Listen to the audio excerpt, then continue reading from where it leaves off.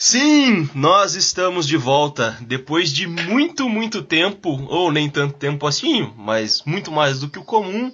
O Café com o Liverpool volta aí para mais um episódio.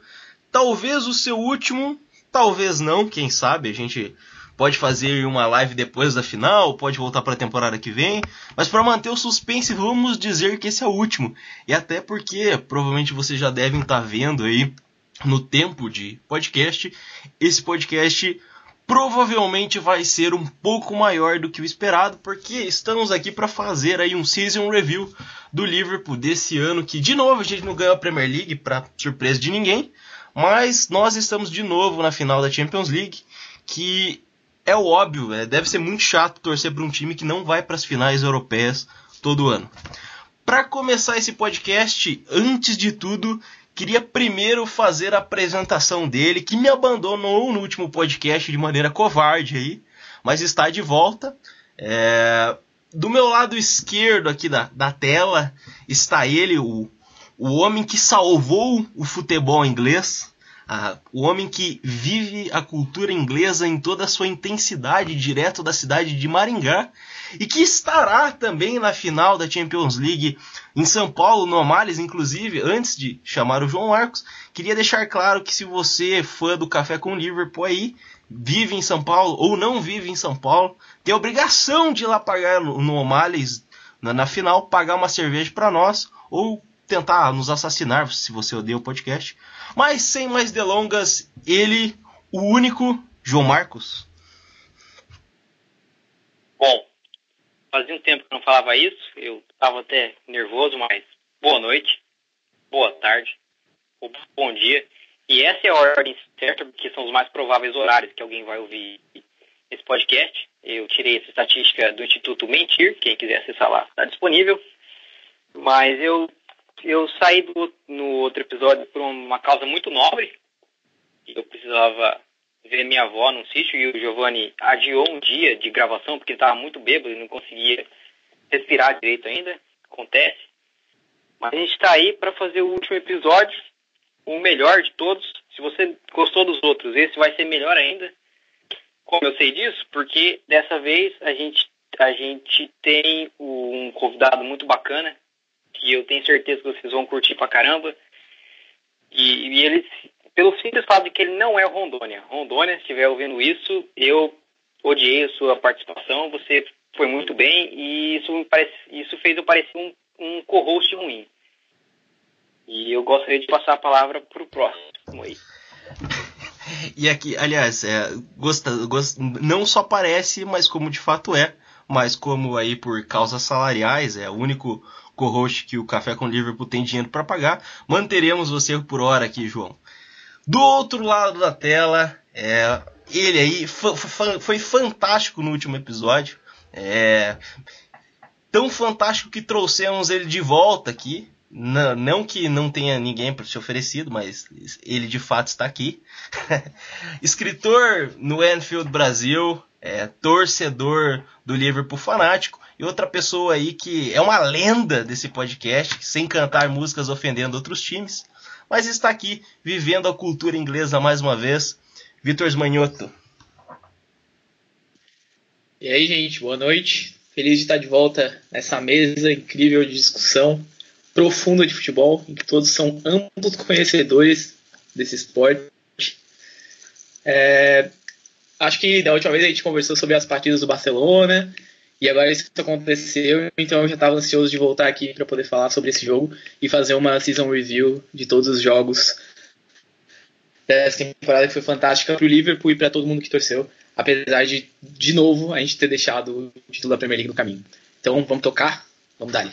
Então tá, antes de necessariamente a gente falar sobre jogo por jogo, queria saber de vocês como tem sido esse mix de sentimentos, hein? Porque num dia a gente... primeiro, vamos pegar as últimas 2 ou 3 semanas aí. Assim que a gente venceu o Tottenham, a ideia de vencer a Premier League parecia tão perto de novo, e aí cada semana a gente aí cada dia... Era uma lágrima que escorria toda vez que a gente precisava torcer contra o Manchester City. principalmente depois que a gente tomou 3-0 do Barcelona, porque aí a Champions League parecia cada vez mais longe. E aí, nessa última semana, vivemos opostos, porque na terça-feira fizemos uma das maiores viradas da história do futebol, e no domingo vimos a Premier League de novo não vir para Anfield. Então, como que foi esse mix de sentimento para vocês aí? Vocês estão ainda de luto pela Premier League? Já superaram? Já estão com a cabeça em Madrid? Vitor?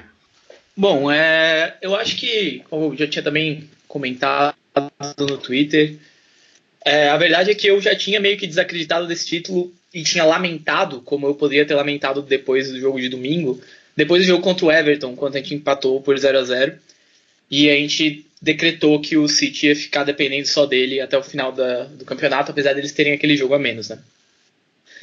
Ali naquele dia eu sofri um pouquinho da maneira parecida com que eu sofri em 2014, de uma maneira um pouco reduzida, porque ainda tinha um pouco de campeonato pela frente, e lá foi um pouco mais violento, né? Mas ali eu sofri aquele dia, e depois eu meio que fui, acho que não vai dar, mas tem muito campeonato, tem jogo contra o Manchester United, e como a gente citou já no episódio passado, o Manchester United dessa temporada é um lixo, mas a gente estava acreditando nele, então para ver o desespero. No final, acabou que chegou, minha última esperança foi enterrada no jogo contra o Leicester, quando os deuses do futebol fizeram com que o Manchester City acertasse, que o Company acertasse aquele chute no ângulo, quando o jogo estava complicado, e que o Iheanacho perdesse aquele gol absurdo na frente do Ederson. Ali eu tenho quase certeza, aliás, eu tenho certeza que aquilo ali foi pago, não tem nenhuma opção de que o Iheanacho não tenha sido pago para não fazer aquele gol. Foi absurdo, assim, no final do jogo, gol aberto para ele, e não ocorreu. Mas enfim, aí no jogo contra o Brighton eu já fui pensando que a gente não ia ganhar, e eu tenho certeza que esse sentimento teria sido muito pior se a gente não tivesse tido o resultado contra o Barcelona um pouco antes. E aí eu cheguei para ver aquele jogo meio que, bom, se não der, não deu, e realmente está muito difícil, mas a gente tem a final da Champions League pela frente, então já estou feliz. Assim, esse, pelo que eu vi, foi o sentimento dos torcedores que estavam no estádio também, de festejar um pouco depois, aplaudir os jogadores, e aquela bandeira, aquele cartaz ali de que nós iríamos para Madrid quando os jogadores saíram da vitória contra o Wolverhampton. Durante aquele jogo teve uns 15 minutos, 10 minutos em que o Brighton fez um gol, e aí por um segundo eu falei, não é possível que isso vai acontecer. Porque se a gente vira contra o Barcelona na terça e no domingo acontece um milagre na Premier League, eu não sei se eu ia ter sobrevivido, não sei se eu ia estar conseguindo estar aqui falando com vocês hoje. Mas como deu a lógica, o Manchester City virou e goleou o Brighton, que é um time muito, muito inferior. Então, respondendo agora, depois que eu já fui bastante prolixo aqui na resposta, eu sinto como se fosse uma decepção, mas que eu já sofri anteriormente, então eu não estou sofrendo tanto acerca da Premier League, e estou tão ansioso para a final da Champions League que eu não consigo me prender muito em sentimentos ruins acerca do time. Acho que o time fez um trabalho absurdo, e como eu já tinha falado em textos da Anfield Brasil, se o City ganhasse todos os jogos a partir dali, não tinha o que fazer. Parabéns pro City, aplaudimos aí o time do Guardiola, que fez 98 pontos depois de ter feito 100 na temporada passada, e a gente aplaude os nossos jogadores por ter tentado muito, e conseguido fazer 97 pontos, que é uma pontuação extraordinária. Infelizmente não foi dessa vez, mas a gente segue acreditando, como já é de praxe com o Liverpool Futebol Clube. Eu falei isso durante a semana, e acho que a vitória contra o Barcelona, ela deu um aspecto diferente para o jogo, porque eu consegui numa boa sentar no domingo e apreciar o time, que era uma coisa que seria impossível fazer se por um acaso a gente tivesse sido eliminado. Torci pelo Alisson mantendo a luva de ouro, torci pelo Mané e pelo Salah para reter a bola de ouro. Enfim, eu não me senti nem um pouco frustrado. Eu acho que aqueles minutos que Anfield comemorou, antecipando o gol do Brighton, e aí o gol do Brighton, se foram minutos insanos ali, foi aqueles minutos de será que dá? Mas aí a esperança foi dizimada 30 segundos depois. Mas eu não me senti frustrado de maneira nenhuma, e eu acho que até porque essa temporada eu não tive jogos de que como, por exemplo, em 2014, quando perdeu, tinha alguns jogos que ficavam na minha cabeça, assim, de, putz, poderia ter feito diferente aquilo, né? Deveria ter vencido, se não tivesse perdido esse. Esse ano, apesar de ter alguns empates bobos aí que dava pra gente ter vencido, eu não saio disso aí de, nossa, poderia ter feito melhor. Até porque, vamos ser sinceros, né?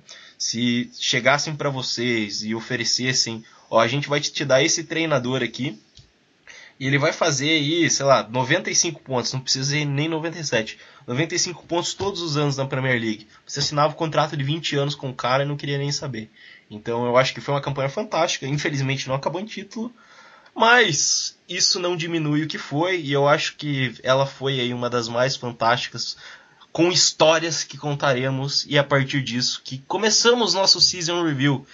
Antes de falar inicialmente do primeiro jogo marcante dessa Premier League, eu acho que vale a pena voltar na pré-temporada para destacar um dos amistosos mais importantes dos últimos anos.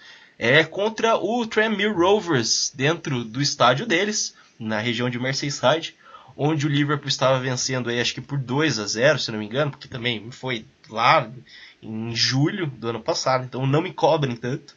O Liverpool estava vencendo por 2-0, até que entrou o Karius no gol. E o Karius, nesse jogo, mostrou que não tinha mais nenhuma condição psicológica de jogar no Liverpool. E tomou 2 gols imbecis ali, 2 gols por falha dele. E foi naquele momento que a diretoria ele provavelmente abandonou tudo. É claro que não tem como dizer que foi por falha dos gols do Tranmere que o Karius saiu.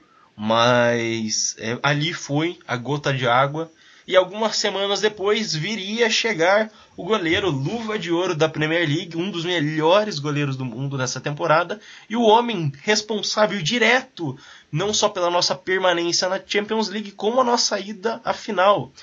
João Marcos, para você, Alisson foi a melhor contratação da temporada, no caso do Liverpool, né? Os outros times não importa, ou você acha que tem algum outro jogador que possa ter recebido esse... Então, bom, considerando o que a gente era ano passado, o que a gente se tornou nessa temporada, eu acho que sem sombra de dúvida, na verdade sem sombra de dúvida não, porque é um demérito falar com o senhor Fábio Tavares, o Fabinho, mas eu acho que se você tirar o Alisson da gente e colocar vários outros goleiros do mundo no lugar, a gente não teria uma temporada tão fantástica quanto essa. Igual você falou, ele colocou a gente na Champions League, se ele não salva aquela bola do Mertens, se eu não me engano, no último lance do jogo contra o Napoli, a gente não passava da fase de grupos. E daí pra frente, provavelmente seria muito pior. E, igual eu falei, sem demérito algum com o Fabinho, que foi uma das melhores contratações, acho que da história do Liverpool recente. Mas... no geral, assim, nosso time melhorou num conjunto total, né?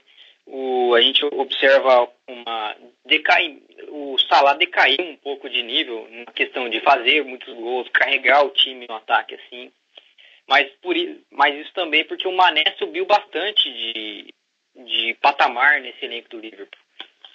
Tanto que os dois terminaram empatados como um artilheiro. E eu simplesmente eu não pensava na possibilidade do Mané terminar como artilheiro do campeonato inglês, porque foi um negócio assim, você vê, todo mundo sabe a importância do Mané, mas a gente não vê a importância dele como um matador, como um cara que vai definir o jogo pra gente, vai fazer os gols lá.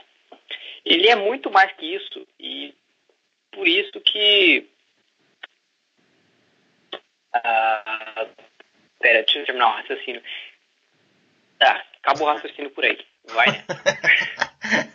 A primeira pessoa que desiste de começar uma sentença. Eu, particularmente, assim, eu amo o Alisson. Acho ele fantástico.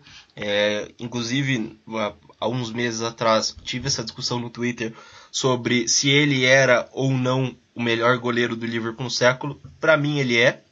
Apesar de ter visto só uma temporada dele.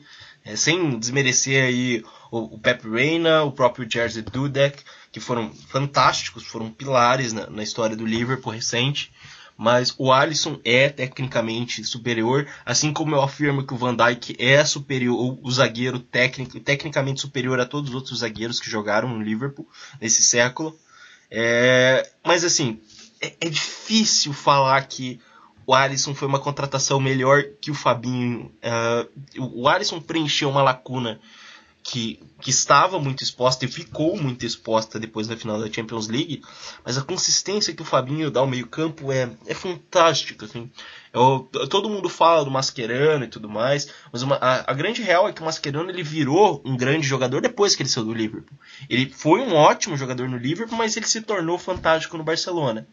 O Fabinho era um ótimo jogador no Mônaco e se tornou fantástico no Liverpool.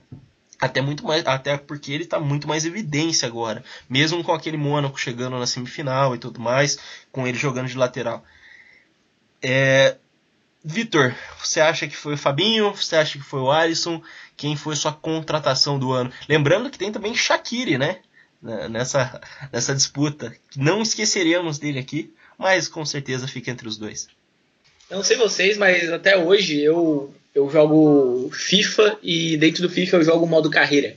E aí quando você pega um time no modo carreira e você vê as deficiências dele, quais são os jogadores que você precisa comprar, e você compra aqueles jogadores. Eu acho que as últimas 2 janelas, 3 talvez, de transferência do Liverpool com o Klopp foram exatamente isso. Ele pegou um time no FIFA e comprou o que precisava. Ele comprou o Van Dijk, ele comprou o Alisson, ele comprou o Fabinho, ele comprou o Keita. Então, nesse sentido, o que eu quero dizer é o time do Liverpool nos últimos anos tem tido deficiências muito claras. A gente precisava muito de um zagueiro que soubesse o que estava fazendo, porque a gente já estava farto de ver a nossa zaga dar mole, dar bobeira, falhas que levaram a perda de pontos importantes, a eliminações importantes, e isso precisava ser botado em ordem. O nosso gol já era uma coisa que estava ali, e a gente sabia que precisava mudar e não mudava, também já fazem anos, e o estopim, a gota d'água disso, foi a final da Champions League passada, que eu arrisco dizer que, tudo bem, a falta do Salah, depois que ele saiu no primeiro tempo, foi um fator importante, mas mais importante foi o Karius, que depois que levou o primeiro gol de bobeira, já não podia não ter ninguém lá que talvez fosse melhor, porque ele estava chamando gols com aquela insegurança. Então eu acho que aí foi comprado o Alisson, e quando a gente precisava de um volante em que a especialidade fosse desarmar, foi comprado o Fabinho e tem tido esse resultado extraordinário que a gente está vendo. Acerca da melhor contratação dessa temporada, eu vou ter que ir no Alisson. Apesar de que eu acho que o Fabinho chega muito perto, é uma decisão que poderia ir para qualquer lado, mas eu acho que, no geral, o Alisson nos salvou mais pontos, né? O Alisson nos levou até a final da Champions League, porque a gente nem estaria nas oitavas não fosse o Alisson. O Alisson nos salvou muitos pontos importantes. A gente não estaria competindo com o Manchester City até a última rodada não fosse o Alisson. E claro que o Fabinho teve muitas participações importantes em jogos, muitos desarmes incríveis, passes. Ele é um cara que é polivalente, pode jogar de volante, que eu acho que é a posição principal, mas pode jogar de lateral, pode jogar de zagueiro, já jogou também, já fez trabalhos bons naquela posição. Então eu acho que os dois são muito incríveis, mas eu vou ter que ir no Alisson para melhor contratação. Levou a luva de ouro na primeira temporada dele no Liverpool, já abalou a Premier League nesse nível, né, com essa habilidade toda que ele tem. E eu acho que ele tanto para calar a boca de muito torcedor brasileiro que gosta de chamar ele de frangueiro e falar que nomes como Cássio deveriam ser os goleiros titulares da seleção brasileira, que eu acho o maior absurdo. As pessoas não acompanham o Alisson e gostam de xingar da mesma maneira.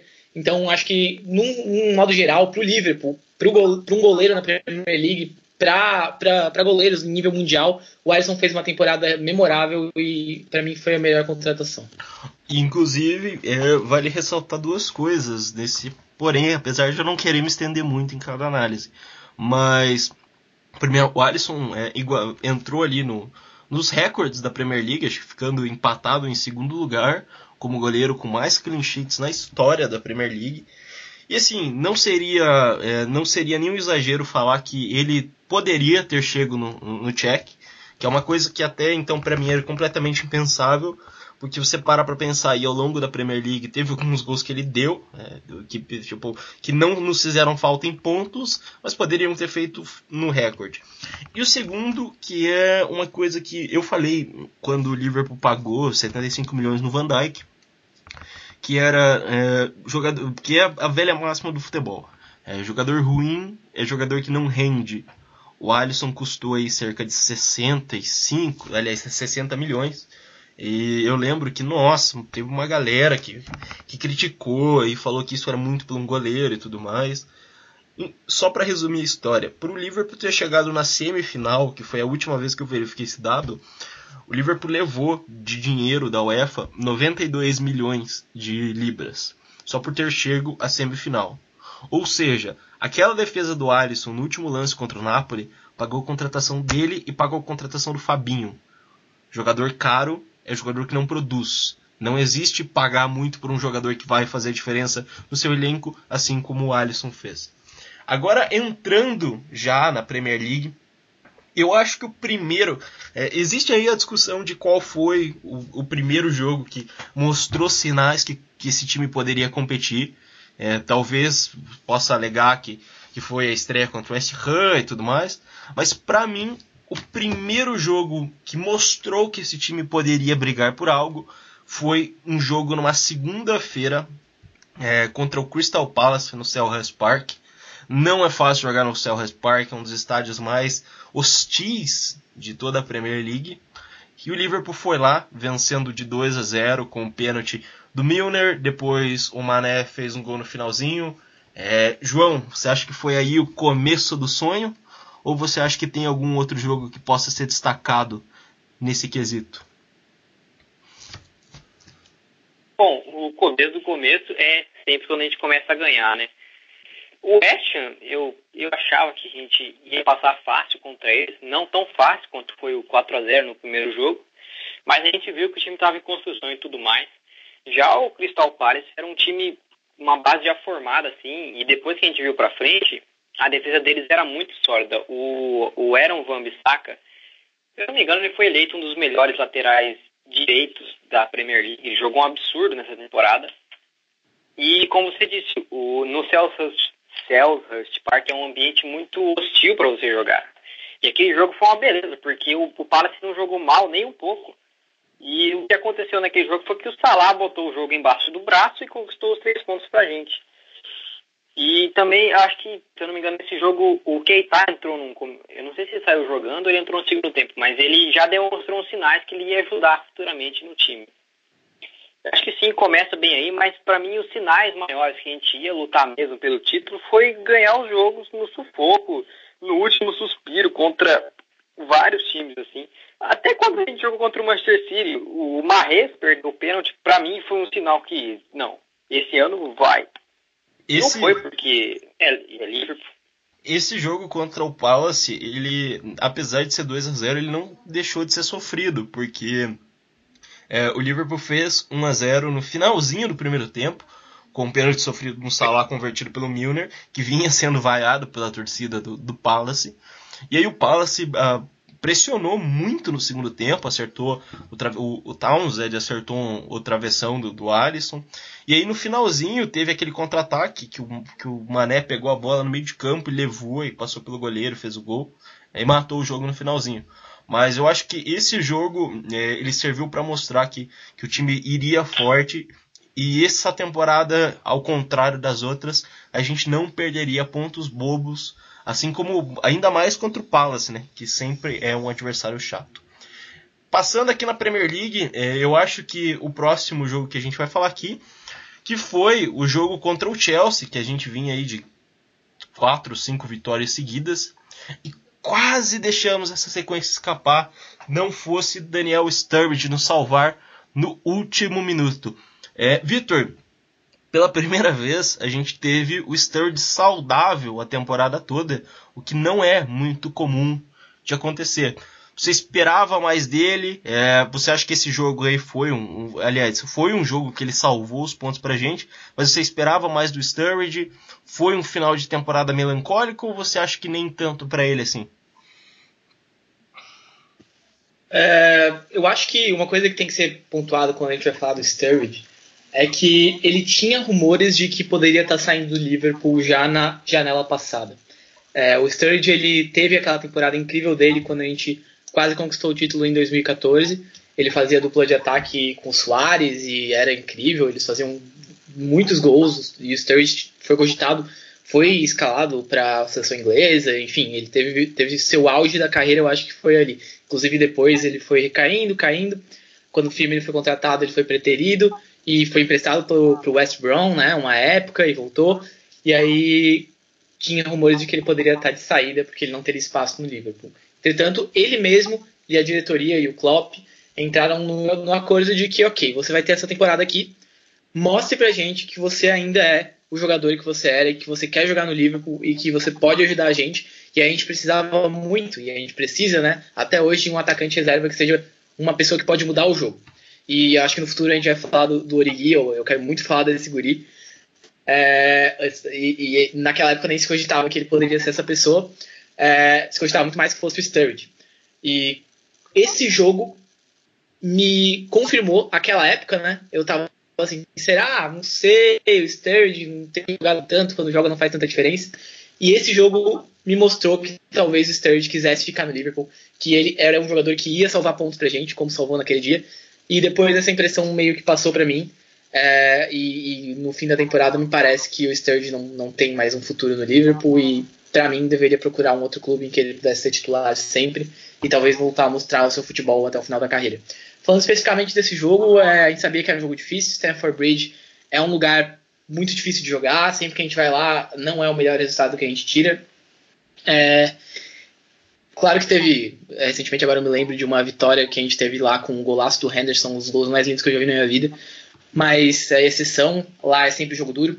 E nesse jogo eu achei que talvez nós fôssemos perder, porque a gente levou aquele gol do Hazard, acho que foi aos 20 e poucos do primeiro tempo, e o Hazard estava jogando muito, jogou muito a temporada inteira, e o time do Chelsea já é um time difícil. O começo do trabalho do Sarri estava muito promissor, e depois a gente viu que foi caindo, e ele acaba na temporada meio que na incerteza, mas naquela época era o começo do trabalho do Sarri, todo mundo animado, o Chelsea jogando bem, o Jorginho estava fazendo boas partidas, e eu achei que talvez a gente fosse perder ali naquele jogo, mas Sturridge entra no jogo, Sturridge chuta e faz outro dos gols mais bonitos que eu já vi na minha vida, junto com aquele gol do Henderson que nos ganhou o jogo, a partida naquela partida anterior que eu citei.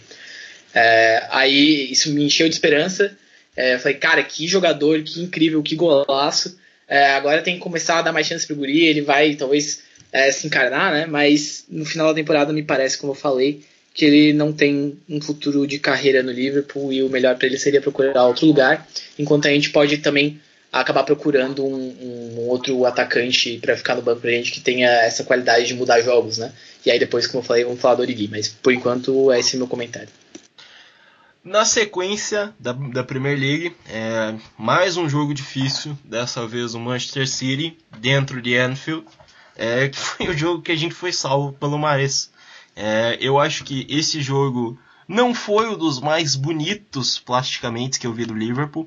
Parecia um time bastante cansado, até porque tinha jogado contra o Chelsea, aí tinha ido até a Itália jogar contra o Napoli, e aí na sequência, já 3 dias depois, enfrentou o Manchester City, e o empate ali, a impressão que dá é que foi o melhor dos resultados possíveis, porque o Van Dijk realmente cometeu o pênalti no Sané no finalzinho, e o Mahrez foi lá mostrando mais uma vez que a gente poderia contar com a sorte, e enfiou a bola na lua, objeto que até agora a gente não sabe se já foi localizado, mas enfim, eu acho que foi mais um dos jogos extremamente difíceis que o Liverpool teve.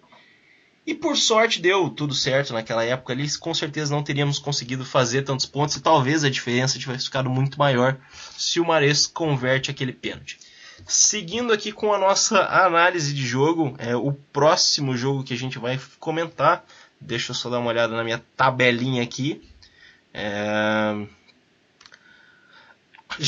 Aliás, esse jogo encontra o Manchester City ele em outubro, então a gente passa aí uma sequência de jogos. A Champions League a gente vai comentar depois, então vamos entrar aí na sequência de dezembro, onde a gente teve aquela sequência fantástica, e eu acho que não dá para começar dezembro talvez sem o jogo mais memorável da temporada, o jogo que salvou a carreira de Divock Origi no Liverpool, e com certeza manteve a memória de um dos Merseyside derbys mais fantásticos que eu já consegui apreciar na vida, superando até aquele de 2016, que o Mané fez o gol lá nos 90+4, a gente conseguiu ter um jogo mais inesquecível que esse. João Marcos, Jordan Pickford salvou a carreira de Divock Origi. O que aconteceu nesse dia? O que aconteceu nesse dia foi que eu vi o gol, o melhor gol da minha vida, até o Origi me provar errado de novo e fazer um gol mais bonito ainda. E o Pickford é um coitado, porque ele se mostrou ser um grande goleiro pequeno durante a Copa do Mundo. E o Origi botou ele no lugar dele, que é provavelmente ser reserva de um Tom Hinton da vida, e etc. Esse jogo foi muito bacana. Quer dizer, durante o jogo não foi tão bacana assim, os momentos de aflição. Mas, para mim, tudo que aconteceu nesse último lance do gol, foi simplesmente poesia. Se eu não me engano, o Alisson sai da área para ajudar a bater a falta, ele rola para o Trent fazer o cruzamento, a bola volta para o Van Dijk erra o único chute que ele errou na vida dele, eu acho, e até o único chute que ele erra na vida dele, ela sobra pro Pickford conseguir fazer um lance de heroísmo puro, que eu sempre vou ser grato por ele. E foi aí que começou a lenda do Origi, a lenda do futuro nome do meu filho. E pra mim não tem muito mais o que falar desse jogo, senão só agradecer a Deus jogando The Sims que fez isso ser possível. Vitor, sobre esse jogo, é possível afirmar que sem Jordan Pickford jamais teríamos vencido o Barcelona, porque é nesse dia que Origi assume o protagonismo não só do ataque do Liverpool, mas como de toda a história da humanidade, sendo o maior ser humano já vivo nesse planeta? Não poderiam ser ditas palavras mais verdadeiras, Giovanni. O Origi nesse dia renasceu no clube, no Liverpool. Ninguém cogitava que ele pudesse ser. Eu acho que na história dos heróis improváveis, talvez o Origi esteja entre os 5 heróis mais improváveis da história do futebol. Ele saiu nesse jogo para fazer o gol da vitória, um gol absurdo entregado pelo Pickford na frente da Kop, depois de um balão que o Van Dijk deu, que poderia ter sido o gol mais lindo da temporada, mas acabou batendo no travessão e entregando para Origi renascer. E ainda bem, porque se ele não tivesse renascido ali, talvez nós não tivéssemos ido para a final da Champions League esse ano. O Origi, ele veio para o Liverpool e não acabou não se destacando em nenhum momento, sempre pouco firmado, foi emprestado ao Wolfsburg, se não me engano, e realmente, assim, eu acho que depois disso a gente pôde contar com um cara que quando saía do banco poderia fazer a diferença para o time do Liverpool no ataque, que era uma coisa que a gente estava meio em falta, alguém que pudesse fazer a diferença para o Liverpool no ataque. O Shaqiri às vezes tomou esse protagonismo esse ano, mas um centroavante assim, que pudesse entrar e fazer a diferença. Depois que o Sturridge nos decepcionou, o Origi foi o cara que veio e tomou esse papel, assim. E você acha que agora, aliás, depois do que o Origi fez contra o Barcelona, para mim tem que ter um contrato vitalício para este homem. Mas você acha que ainda falta um atacante, ou o Origi merece esse voto de confiança junto com o Brewster, que provavelmente vai estar figurando entre o time principal para a temporada que vem? Eu acho que o contrato, com certeza, assim, talvez se fosse só o gol contra o Everton ou o gol contra o Newcastle, que garantiram as vitórias ali importantíssimas, talvez isso não justificasse um contrato, mas a atuação dele contra o Barcelona, numa partida em que a gente não tinha Salah e Mané, e aqui eu já estou me adiantando no papo, que a gente vai falar disso posteriormente, mas é impossível não falar, ele aparecer daquela maneira para esse jogo, garante para ele um contrato no Liverpool, garante para ele a permanência. Ele é um cara jovem ainda, eu não vou chutar quantos anos ele tem, mas eu estaria ali pelos 23, não sei, mas ele é um cara jovem, ele é um cara que tem potencial, ele é um cara que salvou a nossa temporada e ele merece mais uma chance no Liverpool. Ele ganhou isso, e ele agora vai usufruir, porque eu já tenho visto notícias de que um novo contrato vai ser apresentado para ele logo mais. Isso não quer dizer que a gente não precise, talvez, contratar um atacante mais estrela, assim. Isso não quer dizer isso. Acho que uma coisa não elimina a outra, mas é uma coisa também a ser discutida e é uma análise um pouco mais longa que eu ainda não fiz minha cabeça acerca disso. Eu acho que esses gols aí, eles serviram para não me deixar puto caso não venha o atacante. Eu acho que essa janela, a gente deveria ser realmente agressivo. Tem o Werner, tem o Jovic, mas enfim, se por um acaso não vier nenhum atacante, eu sou o cara que tem Divock Origi. Aliás, é importante ressaltar uma frase de Brendan Rodgers quando o Origi veio para o Liverpool, que ele tipo, falou de algo do gênero, o Origi veio para substituir o Suárez, ou veio para ser o que o Suárez era. No último jogo em Anfield nós vimos que o Suárez ainda não chegou no nível do Origi, e talvez jamais vai chegar. Então aí o Barcelona está tendo que pagar aí mais 130 milhões no Griezmann, que nada mais é que uma Kardashian do futebol. Seguindo aqui nossas análises, próximo jogo eu acho que, falando sobre Unsung Heroes, Manchester United e Liverpool dentro de Anfield, Xherdan Shaqiri saindo do banco e metendo 2 gols. João, como que você avalia a temporada do Shaqiri, principalmente nesse jogo? Você acha que ele surgiu aí como uma pessoa que primeiro não deveria ter vindo, depois se mostrou extremamente útil, depois decaiu? Como que você avalia num grande geral a temporada do Shaqiri, especialmente nesse jogo? Bom, primeiro que se for avaliar só por esse jogo, ele foi a melhor contratação. Sinto muito Alisson e Fabinho, mas vocês não venceram um jogo por si só contra o Manchester United. Mas esse foi o jogo da ilusão com o Shaqiri, né? A gente achou que ele ia ser até mais do que ele já era. É difícil falar que um cara que vai sair do banco, a gente tinha uma expectativa maior por ele, mas pelo que ele vinha apresentando, assim, entrando nos jogos, ele estava entrando muito bem. E foi o auge da felicidade. Aliás, esse não foi a única vez que o Fabinho destruiu o Manchester United. Na pré-temporada, que o Shaqiri destruiu o Manchester, na pré-temporada ele fez um gol de bicicleta contra o Manchester United, que também jamais será esquecido por esse que vos fala. Então, para mim, ele começou a carreira no Liverpool do melhor jeito possível, deixou uma impressão na metade assim boa também. Só que quando foi passando os jogos do campeonato, parecia cada vez mais que o Klopp tinha perdido um pouco da confiança no futebol dele. E tanto que vários jogos que a gente passou o sufoco, estava precisando de mais influência no ataque, um jogador de mais velocidade, ou até alguém que chutasse de fora da área, que foi era a principal característica que a gente esperava do Shaqiri, que é praticamente o que ele sempre fazia nos times que ele jogava. Mas depois, quando chegou no...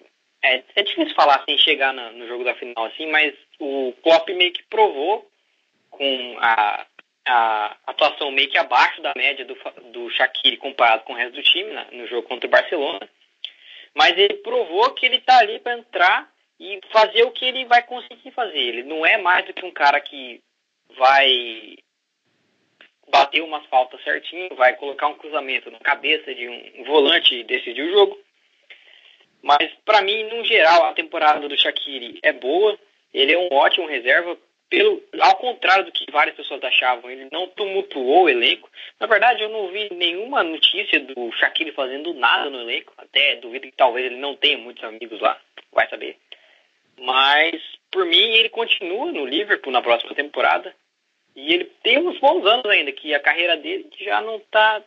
Eu não sei te falar a idade do Shaqiri, mas não é uma carreira tão promissora ainda pra frente dele. Por mim, ele consegue ficar ali como um bom reserva para entrar, para ajudar ou na criação ou nas pontas.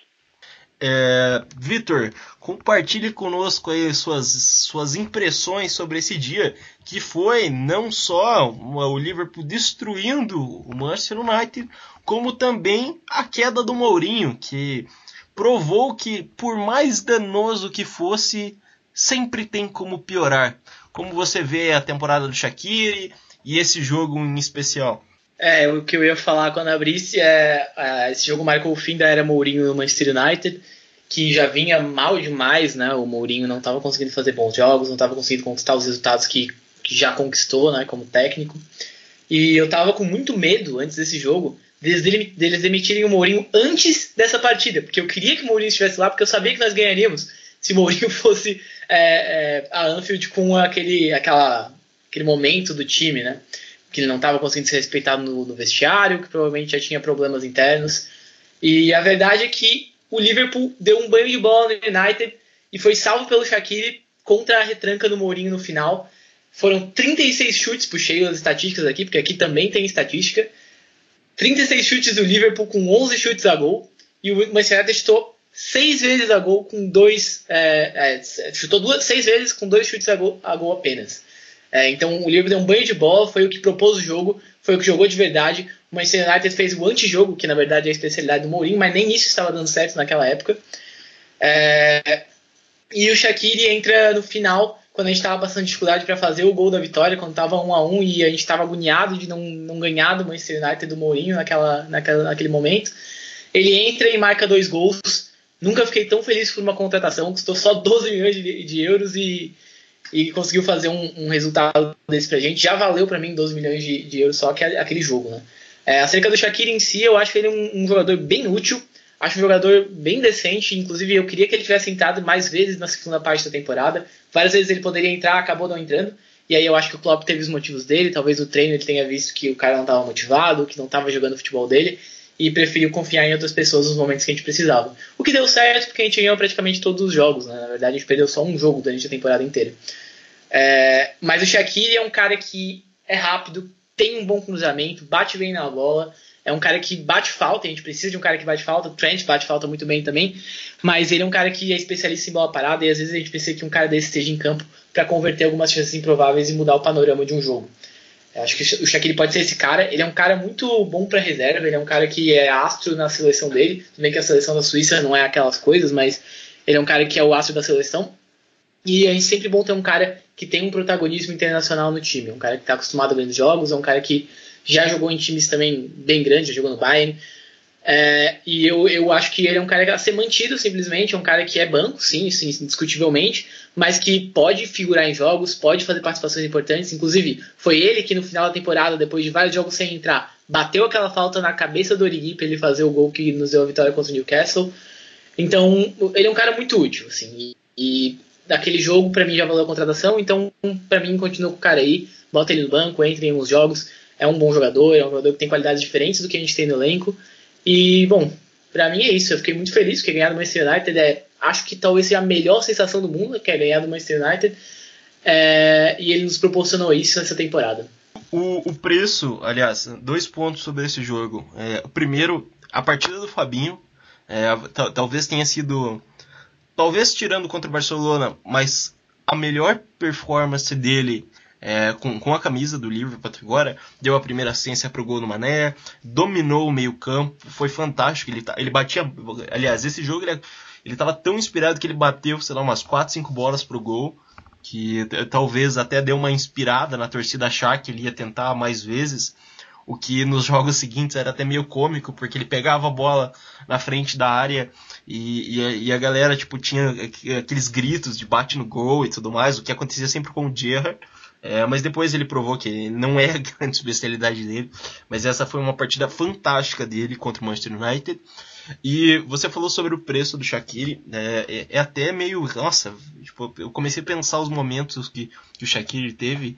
Ele custou 12 milhões, ele fez 2 gols contra o Manchester United, teve uma primeira parte de temporada fantástica, foi dele a assistência para o gol do Origi contra o Newcastle, foi dele a assistência para um dos gols do Wijnaldum contra o Barcelona, enfim, foi um jogador que se valorizou muito e foi uma grande adição ao elenco, provando aí que você não precisa ficar gastando 80 milhões aí em atacantes reservas. Não queria falar nada, mas dinheiro de Estado escravista nem sempre é tão fácil assim de conseguir. Seguindo aqui a nossa sequência de jogos, alguns dias depois, e o último jogo do ano foi talvez a performance da temporada. 5-1 contra o Arsenal dentro de Anfield, um dos jogos memoráveis. Eu assisti esse jogo num bar, já emendei meu ano novo. Um show de Roberto Firmino, 3 gols dele, de longe a melhor performance dele com a camisa do Liverpool esse ano.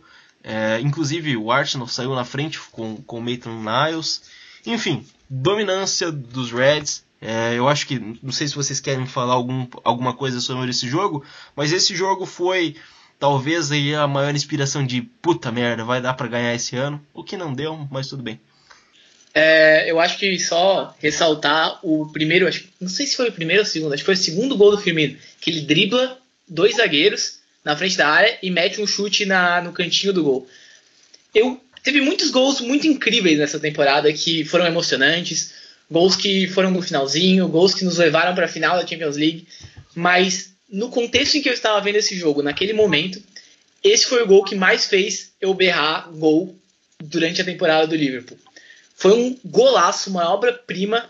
Eu quero parabenizar o Firmino. Firmino, se você estiver escutando esse podcast, meus parabéns, que golaço. Faça isso mais vezes. E o Firmino, no caso, mereceu o hat-trick incrivelmente, muito assim naquele jogo. Foi um jogo que me deixou muito feliz. Coroou o mês de dezembro, que foi perfeito para o Liverpool, e que botou o Liverpool num patamar de talvez levar a Premier League. Naquele momento, depois daquele jogo, salvo engano, a gente tinha 7 pontos de vantagem para o City na tabela. E esse resultado para coroar esses 7 pontos, claro, esses 7 pontos se concretizariam se a gente ganhasse do Arsenal. Tudo bem, o Arsenal nessa temporada não foi tudo isso, nem tem sido tudo isso ultimamente, mas é o Arsenal, é um time do top 6, é um time que é mais cascudo, tem jogadores bons, tinha Aubameyang, tinha Lacazette, mas o Liverpool deu um banho de bola 5-1, golaços do Firmino, então acho que merecia um comentário, um destaque. Esse jogo foi incrível e como eu falei, nos botou numa trilha muito boa para continuar a temporada.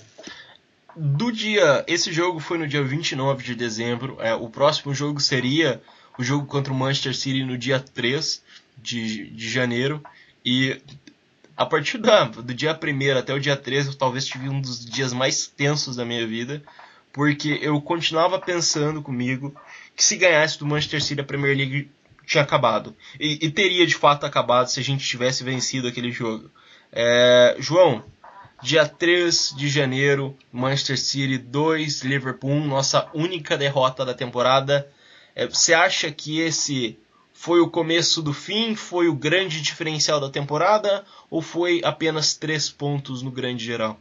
Bom, na minha humilde opinião, essa data, esse momento histórico, ficou marcado como a data que você zicou o título do Liverpool. Você estava muito confiante que a gente ia ganhar. E eu que estava confiante desde a primeira rodada, não achava que a gente ia ganhar o título se acabasse ali. Mas ali foi um jogo que botou a marca que se a gente perdesse o título do Manchester City, não ia ser nenhuma surpresa, assim, porque os caras estavam jogando muita bola. E para você ver, a gente já chegou nos 2 confrontos, o City foi o único time que o Liverpool não conseguiu bater. Então você não tem como falar, o Liverpool mereceu muito mais, assim, porque infelizmente o time do dinheiro de óleo joga muita bola. E eu não lembro muito bem desse jogo, eu tendo a esquecer as memórias ruins dessa temporada muito boa. E pode passar pra frente, assim, não quero falar muito não. A gente perdeu. Esse jogo, eu acho que ele foi o grande diferencial pro Manchester City, porque se você olhar o mês de dezembro, eles perderam em partidas seguidas pro Palace e pro Leicester, e esse jogo, ele não, pra mim, pelo menos, ele não mostrou apenas 3 pontos pro Manchester City, mostrou uma virada de cenário completamente para eles, porque a partir dali o time deles começou a jogar com mais confiança e voltou a ser o Manchester City que aí a gente se acostumou a ver nos últimos anos. Eu sempre falo que é extremamente frustrante torcer contra o Manchester City, porque é um time que domina a maioria dos seus adversários do primeiro minuto até o último minuto. Não tem os sustos, não tem muito o que torcer. E eu acho que aí, muito mais do que o jogo de centímetros ali que falaram, eu acho que não significa apenas os 3 pontos, mas uma virada de mesa completa do Manchester City nesse momento.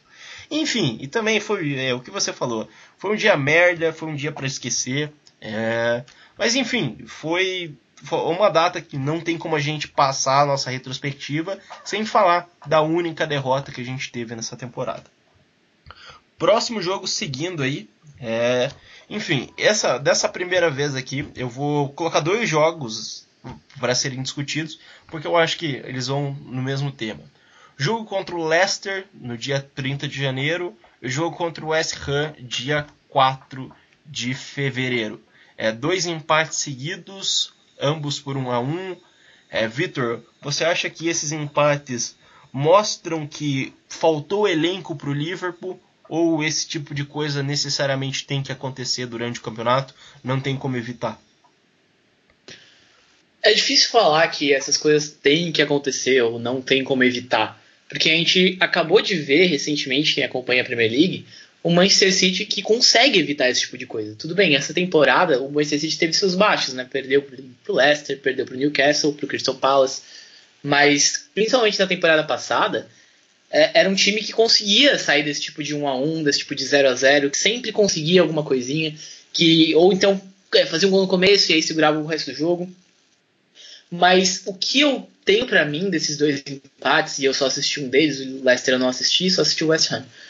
E o que eu tenho pra mim desses dois empates é que é normal. Essa é uma temporada. E aliás não é nem normal, porque a temporada do Liverpool esse ano não foi nada normal. Foi a terceira maior pontuação da era Premier League. 97 pontos. Só perde para as duas pontuações do City. Só perde para os mais de 100 pontos que eles fizeram na temporada passada e os 98 que eles fizeram nessa temporada. Então, assim, eu não entendo como a gente pode cobrar mais. O que mais tu pode pedir desse elenco, do Klopp, dos jogadores? Não existe mais o que pedir. Eles empataram. Acontece empatar. E o Leicester é um time muito bom, um time bastante decente. E o West Ham fora de casa talvez tenha sido uma coisa mais chata, claro, mas acontece, empate acontece, não é nem derrota, sabe? E eu acho que o Liverpool já fez muito melhor do que a gente esperava que ele fizesse. E esperar que ele fizesse uma temporada sem empatar esses dois jogos talvez fosse esperar demais, assim. E essa é um pouco de como eu faço a minha cabeça acerca desses dois empates. Claro, poderia ganhar jogos mais difíceis, ganhou jogos mais difíceis que esses. Mas me parece que durante uma temporada de 38 jogos, não há nada mais normal do que alguns tropeços. E não tropeçar é ser o Manchester City do Pep Guardiola, que a gente sabe que é um dos melhores times da história do futebol inglês. Então eu não consigo cobrar isso do time do Liverpool, não consigo mesmo. E se 97 pontos não foram bastante, uma pena. É só o que a gente está vivendo e essa é a competição. E a gente é a única equipe que está dando competição, para falar a minha verdade. A resto terminou lá, quase 20 pontos atrás. Esses dois jogos, eles sempre trazem a famosa e se. É de longe a coisa que eu mais detesto no futebol, porque eu acho que não existe hipóteses, só o que aconteceu ou o que vai acontecer, citando aí o nosso famoso filósofo que antecipou que o Mané é o melhor jogador do mundo. Se minha tia nascesse com um pinto, ela seria meu tio. Então não tem como tentar, poderia buscar outros cenários, porque, beleza, não deveria ter acontecido, mas são coisas que não tem como você vencer todos os jogos na Premier League. Você deixa pontos pelo caminho. E a gente deixou muito menos pontos do que as outras vezes. Não tem como ficar bravo. Eu acho que assim, falta ainda. É porque a gente teve azar, por exemplo, com o Chamberlain fora da temporada, a gente teve azar com o Brewster fora da temporada, que deveriam ser ferramentas que dariam aquele up no nosso ataque. Mas esses dois jogos aí eu acho que não tem realmente como ficar bravo. E o time se recuperou bem, né? Até porque foi uma sequência meio complicada. Teve o empate contra o Leicester, teve o empate contra o West Ham, aí o empate contra o Bayern, o empate contra o United. Foi uma sequência muito complicada. Mas enfim, não vamos nos prender a aspectos negativos. E eu acho que discutir contratação e discutir elenco dá uma ênfase negativa para essa temporada fantástica. Então não vai ser isso que vai nos prender agora. Seguindo aqui nossas análises, também outros jogos que a gente vai dividir. Manchester United 0-0 no Old Trafford e Everton 0-0 no Goodison Park. Esses dois jogos aí são dois jogos bastante diferentes para mim, mas eu acho que a análise tem que manter o mesmo ritmo. Contra o Manchester United no Old Trafford, eu sempre falo que, indiferente de quem está disputando o título, não sendo o Manchester United, claro, o Old Trafford é o jogo decisivo. Você precisa vencer o Manchester United no Old Trafford para ganhar a Premier League. E honestamente, tanto contra o Manchester United quanto o Everton, foram dias que a gente simplesmente não parecia bom o suficiente. O jogo contra o Manchester United, eu tenho a impressão que o time poderia ficar 180 minutos em campo, que continuaria sem achar o gol. totalmente apático depois da saída do Firmino, que se lesionou nesse jogo e não jogou contra o Everton, que é uma coisa que aí a gente tem que pensar, né, se deveria ser ou não. E eu acho que esses dois jogos aí, claro, tanto para a torcida do Manchester United quanto para a torcida do Everton, fica aquele gosto positivo, que talvez uma vitória aí teria nos dado o título, mas também não vamos esquecer que são cenários diferentes, né? Se a gente fosse líder até as últimas rodadas, poderia ter mudado muita coisa e também não cabe a discussão. E aí, avançando, primeiro acho que a gente tem que discutir aqui o próximo jogo contra o Tottenham. O jogo contra o Fulham foi espetacular, mas eu acho que contra o Tottenham tem um pouco mais para discutir. O que esse jogo contra o Tottenham, essa vitória de 2-1, pode nos dar de amostra para a final da Champions League? João, quer comentar sobre esse jogo? Bom, jogos contra o Tottenham mostrou que o time vai lutar até o final e continua demonstrando isso até o final da temporada.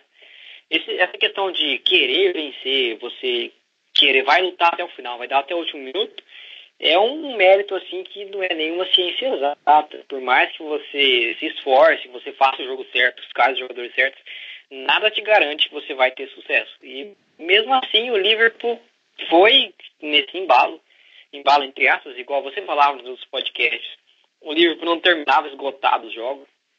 O Liverpool sempre estava controlando a situação, não parecia sentir tanto o momento de uma maneira negativa assim.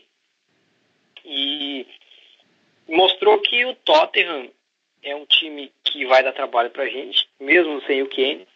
E talvez o Alderweireld ajude bastante a gente, como um bom herói do livro, porque ele é. E, no geral, assim, os confrontos com o Tottenham, eles não antecipam muito bem o que vai acontecer na Champions League, porque o time do Tottenham vai entrar diferente. É um título pro Tottenham que não vai só salvar a temporada. Quer dizer, na verdade, a temporada do Tottenham já tá salva, igual, entre aspas, a do livro, porque não tem como falar que foi um desperdício essa temporada nossa na Premier League, mas o Tottenham deixou bastante a desejar nesse final de temporada. E agora eles vão vir para jogar o jogo da vida deles, como não seria diferente como nenhum outro adversário que a gente enfrentaria. Eu não sei a situação do Kane, se ele vai jogar esse jogo ainda. Mas indiferente do que aconteça, é um jogo para o Liverpool. O Liverpool é favorito, sim, para esse jogo. Mas o Tottenham é perigoso, tudo mais e tal, mas eu acho que se o Liverpool manter a calma, jogar o que sabe, não tem como a gente não vencer, porque pelo que a gente demonstrou em Enfield contra o Barcelona, esse time, quando quer, ele não vai perder, não. Sobre esse seu comentário, eu acho que tem alguns pontos para abordar antes de eu passar para o Vitor. Primeiro, o Kane vai jogar. Eu acho que se o Kane, mesmo que ele tenha aí, esteja, sei lá, 30% pronto, esse 30% é superior ao Fernando Llorente. Então eu tenho certeza que o Kane vai voltar. O que talvez seja uma coisa boa, porque se vocês começarem a perceber, o Tottenham melhorou muito as campanhas europeias depois que o Kane saiu. Porque, de novo, voltando ao que a gente já tinha falado, está faltando conhecimento da cultura do Tottenham dentro do vestiário. Talvez aí o Lucas Moura não fale inglês, então ninguém avisou para ele que ele jogava no Tottenham. Então ele foi lá e de maneira totalmente leiga colocou o Tottenham numa final de Champions League. Então talvez a volta do Kane aí sirva para inspirar o Tottenham a lembrar que eles são o Tottenham. E na sequência, eu acho que esse jogo foi muito mais nervoso do que deveria ter sido. Eu vi os melhores momentos, o Liverpool criou muitas chances, assim como foi lá no primeiro jogo, do primeiro turno, não conseguiu matar, e o gol contra do Alderweireld aí no finalzinho só deu para dar aquele toque de angústia um pouco maior que a gente já está acostumado. Vitor, o que você acha que dá para usar como lição desse jogo para a final que nos aguarda no dia 1º de junho em Madrid? Eu acho que o que dá para levar é o cuidado com o jogador, que foi muito subestimado a temporada inteira. e que talvez não estivesse realmente fazendo a melhor temporada da vida dele até então, mas quem jogou nesse jogo pelo Tottenham, no Anfield, foi o Lucas. O Lucas jogou muito. O Lucas estava correndo de um lado para o outro, o Lucas pegava todas as bolas, o Lucas chutava, o Lucas criava chance, o Lucas estava incomodando a zaga toda hora, e não podia ser diferente. Foi o Lucas que fez o gol do empate aos 70 minutos do segundo tempo. Aos 70 minutos total, né? Aos 20 do segundo tempo. O Lucas tem que ser observado de melhor forma. Inclusive, eu acho que o Pochettino vai ter um problema muito, muito sério para escalar caso o Kane estiver apto a jogar essa final. Ele vai ter um problema muito sério para escalar, porque ele não pode escalar Eriksen, Dele Alli, Kane, Son e Lucas. Ele não pode escalar os 5 ao mesmo tempo. Alguém vai ter que ficar no banco, nem que ele use 4 desses como ele tem feito. E normalmente a escolha seria Lucas Moura no banco para poder deixar os outros 4 em campo. Mas com a temporada que o Lucas fez, o final de temporada que o Lucas fez, e o que ele fez na semifinal da Champions League para levar o Tottenham para a final, eu não sei se o Pochettino vai ter coragem de botar o Lucas Moura no banco. E caso ele realmente jogue, tem que haver uma marcação bem individualizada nele. Ele é um jogador diferente, um jogador que está inspirado, um jogador que já fez história no Tottenham só para levar o Tottenham para a final da Champions League. Isso vai ter que ser muito bem observado. Sobre o jogo em si, né, o jogo do Liverpool contra o Tottenham, para mim esse jogo mostra que o Liverpool é mais time que o Tottenham. Isso, olhando objetivamente, não tem como duvidar. Eu acho que qualquer um que vê Premier League e acompanha o futebol europeu sabe que o Liverpool é mais time que o Tottenham. Ele tem jogadores melhores, tem mais elenco, apesar dos dois terem elencos reduzidos dentro do contexto de top 6 da Premier League. Os dois times o Liverpool tem mais elenco que o Tottenham. E jogadores melhores também, principalmente na zaga. E isso foi demonstrado no jogo. O Liverpool tentou até o final, mesmo depois da angústia do gol do Lucas, e acabou achando um golzinho contra do Alderweireld aos 90, que ajudou muito a campanha do Liverpool a seguir forte. Isso aqui já era no momento da temporada em que a gente estava contando que todo mundo estava prevendo, inclusive Carragher e Gary Neville na Sky Sports estavam prevendo que nenhum dos dois times iam ganhar todos os jogos até o final da temporada. Isso já era meio que senso comum dos comentaristas de futebol, e acabou que todos erraram, porque ambos os times ganharam todos os jogos até o final da temporada. E isso, evidentemente, causou o City para levar essa Premier League. Eu acho que isso demonstra que a gente, se entrar focado, tem tudo para levar essa final da Champions League, mas o Tottenham não sei quando vai chegar na final da Champions League de novo. É um time que pode perder jogadores importantes para times maiores, é um time que pode perder o técnico para um time maior, e talvez seja tipo uma coisa de uma vez a cada não sei quantos anos para o time como o Tottenham. Então eles vão entrar jogando a vida, e isso tem que ser olhado com muito cuidado, porque futebol não é objetivo, futebol é muito subjetivo, e se o Tottenham entrar para jogar a vida e os jogadores do Liverpool derem bobeira nessa final, a gente pode estar se complicando aí nesse sentido. Não querendo antecipar conversas, mas já que é impossível não querer mencionar a final quando a gente está discutindo o jogo contra o Tottenham, vamos lá, bem objetivos. Vocês preferiam Tottenham ou Ajax na final? Eu vou começar aqui, tomar a dianteira. Eu preferi enfrentar o Ajax, porque a gente enfrenta o Tottenham todo ano. Eu não aguento mais ver o mesmo tipo de jogador jogando contra a gente. E eu acho que a gente tinha uma chance melhor de ganhar contra o Ajax, apesar de considerar eles um time melhor, num geral, assim. Mas ainda bem que a gente pegou um time sem tradição, porque na camisa a gente leva, o que significa absolutamente nada. Mas no futebol, como as coisas são exatamente subjetivas, nada pode significar alguma coisa e alguma coisa pode significar nada. Fica aí o pensamento para todo mundo. Vitor? Na verdade, quando me perguntaram isso antes da semifinal de volta na Holanda, eu falei, tanto faz pra mim. E talvez um pouco mais pro lado do Tottenham, mas assim, tanto faz. Porque eu acho que assim, o Tottenham não tem um retrospecto bom contra o Liverpool. O Tottenham, claro, tem aquela vitória no Wembley por 4-1, que eu não vou deixar ninguém esquecer aqui que isso aconteceu, mas de resto, o Tottenham não tem bom retrospecto contra o Liverpool. O Liverpool conhece o Tottenham, tudo bem, o Tottenham também conhece o Liverpool, conhece, mas o Liverpool conhece o Tottenham, conhece o jeito que joga, conhece os jogadores, e talvez isso nos dê uma leve vantagem em relação quanto se a gente fosse jogar contra o Ajax, né? O Ajax é um time que essa temporada foi sensação na Champions League e tinha realmente um jeito de jogar muito diferenciado. Esse time do Ajax a gente nunca mais vai ver, porque ele vai ser todo desmontado agora na janela, mas é um time que ia chegar talvez um pouco mais forte. Mas como eu falei, para mim é dois times com dificuldades bastante semelhantes, talvez um pouquinho mais para um lado ou para o outro, mas tanto faz, assim, essa era a minha opinião genérica. Eu, quando quando acabou o jogo do Liverpool, nas próximas 24 horas, fiquei totalmente anestesiado pela vitória contra o Barcelona. E eu falei que eu não ia assistir Tottenham e Ajax, e viesse quem viesse. Fui pra academia e tudo mais, fui fazer minhas coisas.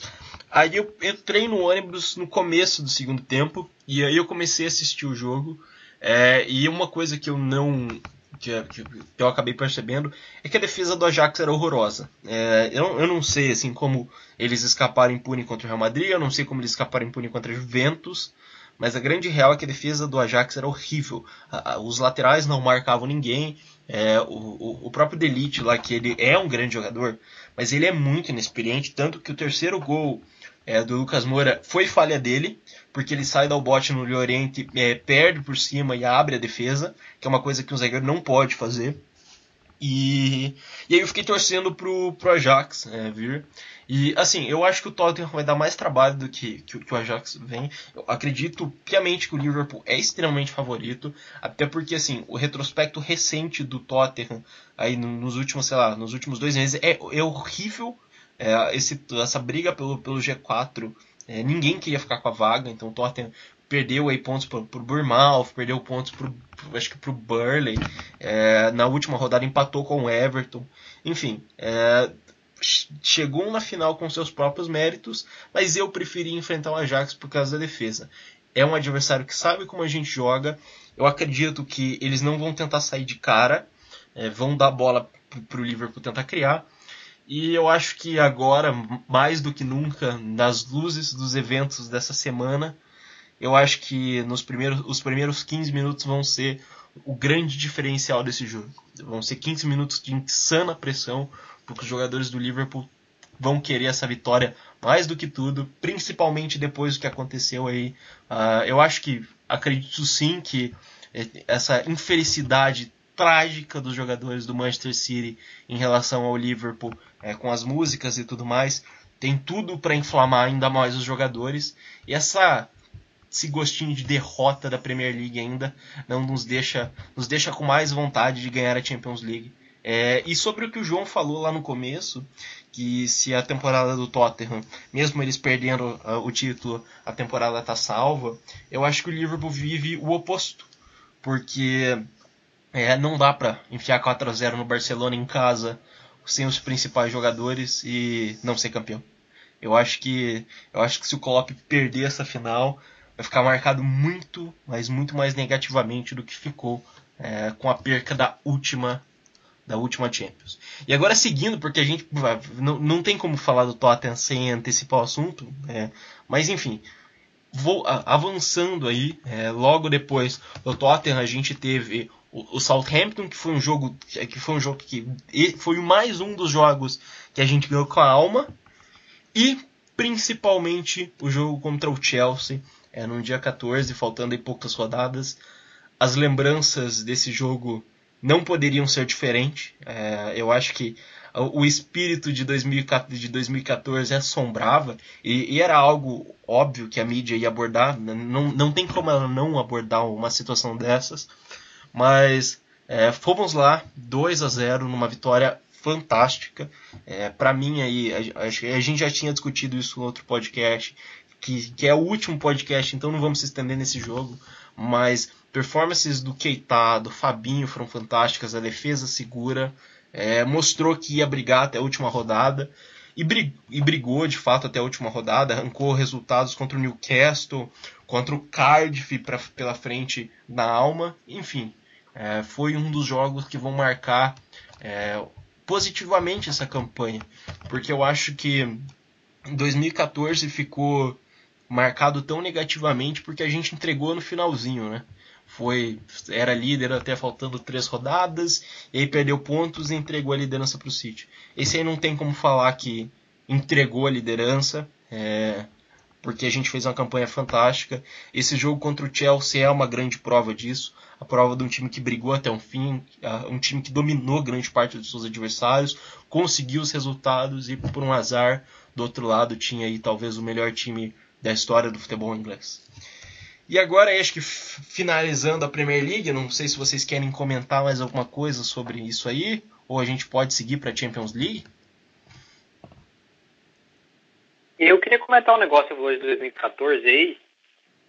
Fica um sentimento tipo diferente, porque obviamente a gente perdeu para o City de novo, mas em 2014 era uma espiritualidade totalmente diferente do time. A gente tinha o Suárez no time, carregando o ataque, fazendo tudo que o Suárez, o melhor da carreira dele, mas a gente sabia que, não sabia, né, mas tinha um pressentimento que acabando essa temporada, jogando o que ele estava jogando, pelo recente histórico dele, ele ia sair do Liverpool, ele não ia continuar igual o Gerrard. O Gerrard ia se aposentar, ele não ia ficar mais novo de qualquer forma. E a impressão que dava é a gente tem que ganhar agora, ou a gente não vai ganhar ano que vem, nem no próximo, porque esse time não... E continuando a próxima temporada, a gente mostrou que o elenco era muito desequilibrado, que o Suárez e o Gerrard estavam muito bem naquele ano, o Sturridge também foi muito bem. Já esse ano é diferente, né? A gente vê um elenco mais jovem, um elenco que a gente não acha que ninguém vai sair do clube. Eu acho que talvez só os rumores que o Real Madrid sonda alguns jogadores nossos, mas eu acho muito complicado algum deles saírem. Então, assim, o nosso elenco está ganhando cada vez mais experiência e cada vez a sensação de que a gente vai melhorar. É difícil falar que a gente vai melhorar de uma temporada de 97 pontos, mas eu acho que o que o Klopp deixa entender é que ele deixou ele colocou um nível alto a ser batido do Liverpool, e daí pra frente só tem a melhorar, porque o time dele tá montado, não tem nenhuma peça que você fala assim, esse cara é a fraqueza do Liverpool e a gente precisa investir forte no próximo janela de contratação. Não tem, já foi. Quando a gente precisava fazer isso, o Klopp fez e montou o time que ele quer, que ele sempre quis montar, e tá aí. Tanto que talvez fale só no time titular de um zagueiro para ficar do lado do Van Dijk, né? Mas eu volto a falar, quando o Van Dijk não estava aqui, o Matip era muito bom e o Lovren que carregava tudo. E o Matip se recuperou na temporada das lesões e jogou fenomenalmente. A maioria dos jogos que a gente precisou que o Matip fosse bem, ele excedeu todas as nossas expectativas. E é isso. Em 2014 foi uma temporada totalmente diferente num contexto de como ela termina pra gente. Essa temporada atual, ela vem o que o Klopp fala, né? Que essa não é a última vez que a gente está disputando o título, é a primeira. E eu acho que você falou, você está coberto de razão. Tanto que agora, tudo que a gente fala em relação a contratações são jogadores para compor elenco.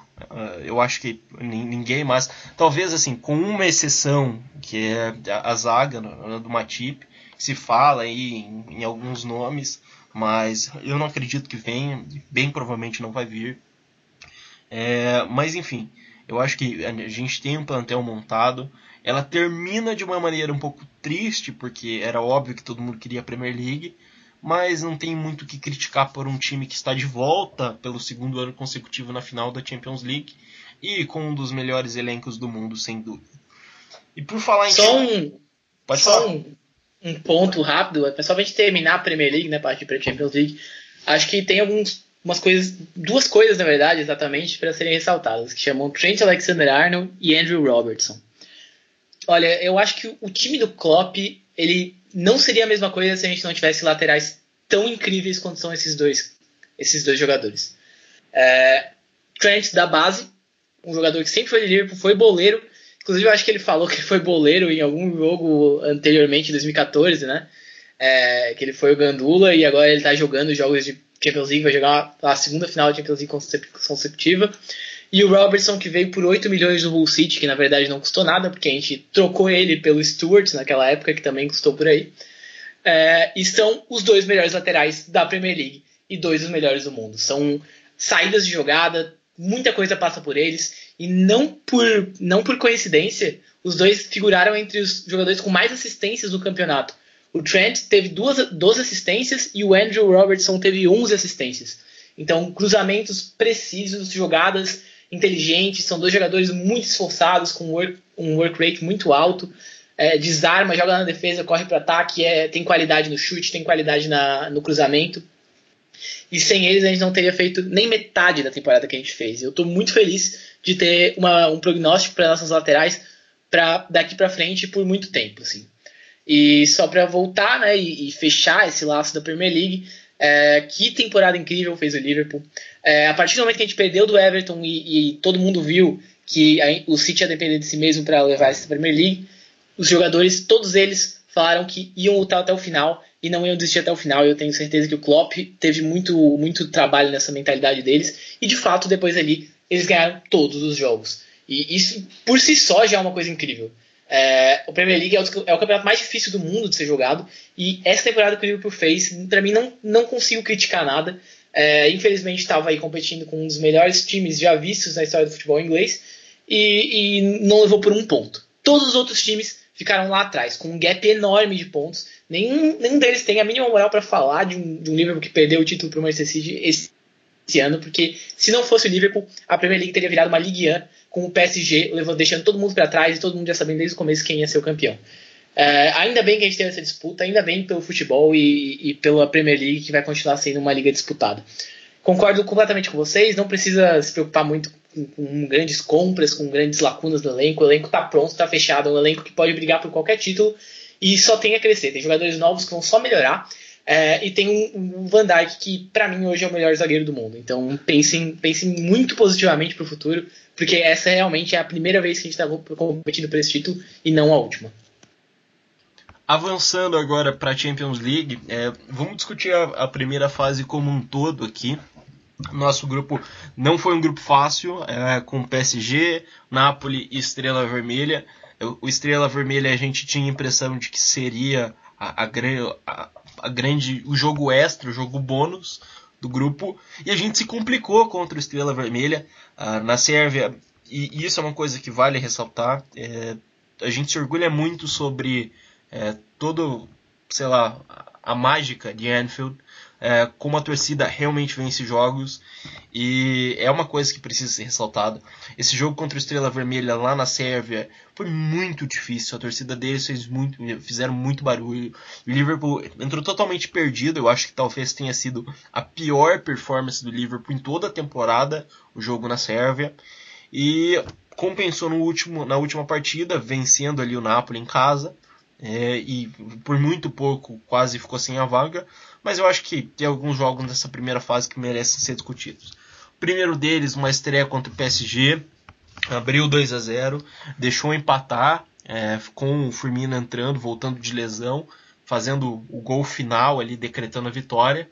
E acho que não tem como ser diferente.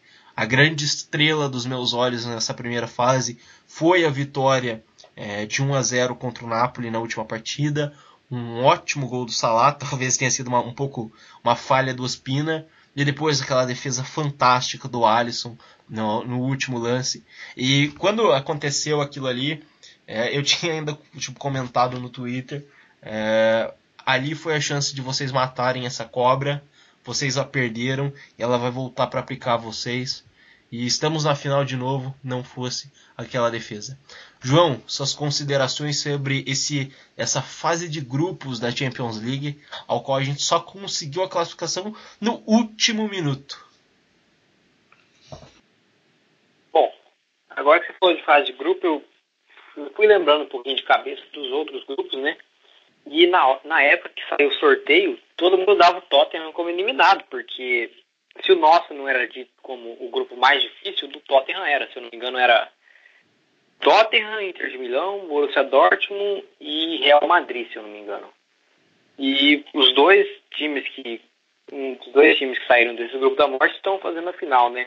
Para você ver o contraste do ano passado, que todo mundo fala que a gente pegou só time fácil até a final, e no jogo final deu lágrimas, e agora provavelmente vai dar diferente, eu espero, Eu espero não ter ficado falando isso agora. Mas sobre a fase de grupos em geral.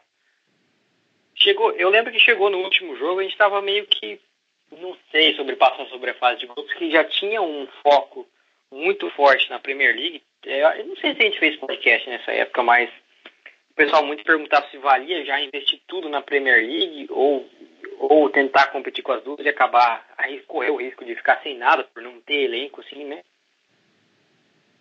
Mas eu acho que, em geral, aquele primeiro jogo da fase de grupos contra o PSG mostrou que esse time vai vir com tudo em qualquer competição, não importa as circunstâncias adversas que ele passe.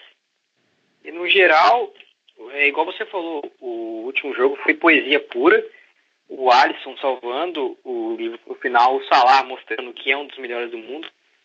E o gol do Salah foi muito bacana, porque ele dribla o Koulibaly, se eu não me engano, e na época do jogo foi dito que era o confronto dos atuais 2 melhores zagueiros do mundo, né, o Van Dijk e o Koulibaly.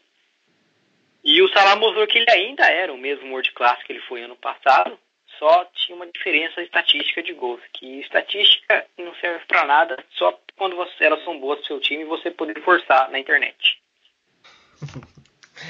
Vitor, suas considerações sobre a primeira fase dessa Champions League, que mais um ano disputaremos a final. Cara, essa primeira fase da Champions League teve um dos jogos mais legais de Champions League que eu já vi, sem ser, claro, em eliminatórias, mas em fase de grupo, que foi o Liverpool e PSG em Anfield. Cara, esse jogo eu vi inteiro, esse foi um jogo sensacional, um jogo que me deixou muito feliz. Foi um jogo que mostrou como o PSG tinha um time forte, que o Mbappé fez um gol bonito e tal, mas que o Liverpool tinha resiliência, tinha elenco e tinha tudo para competir por essa Champions League, como competiu e como levou o time novamente para a final.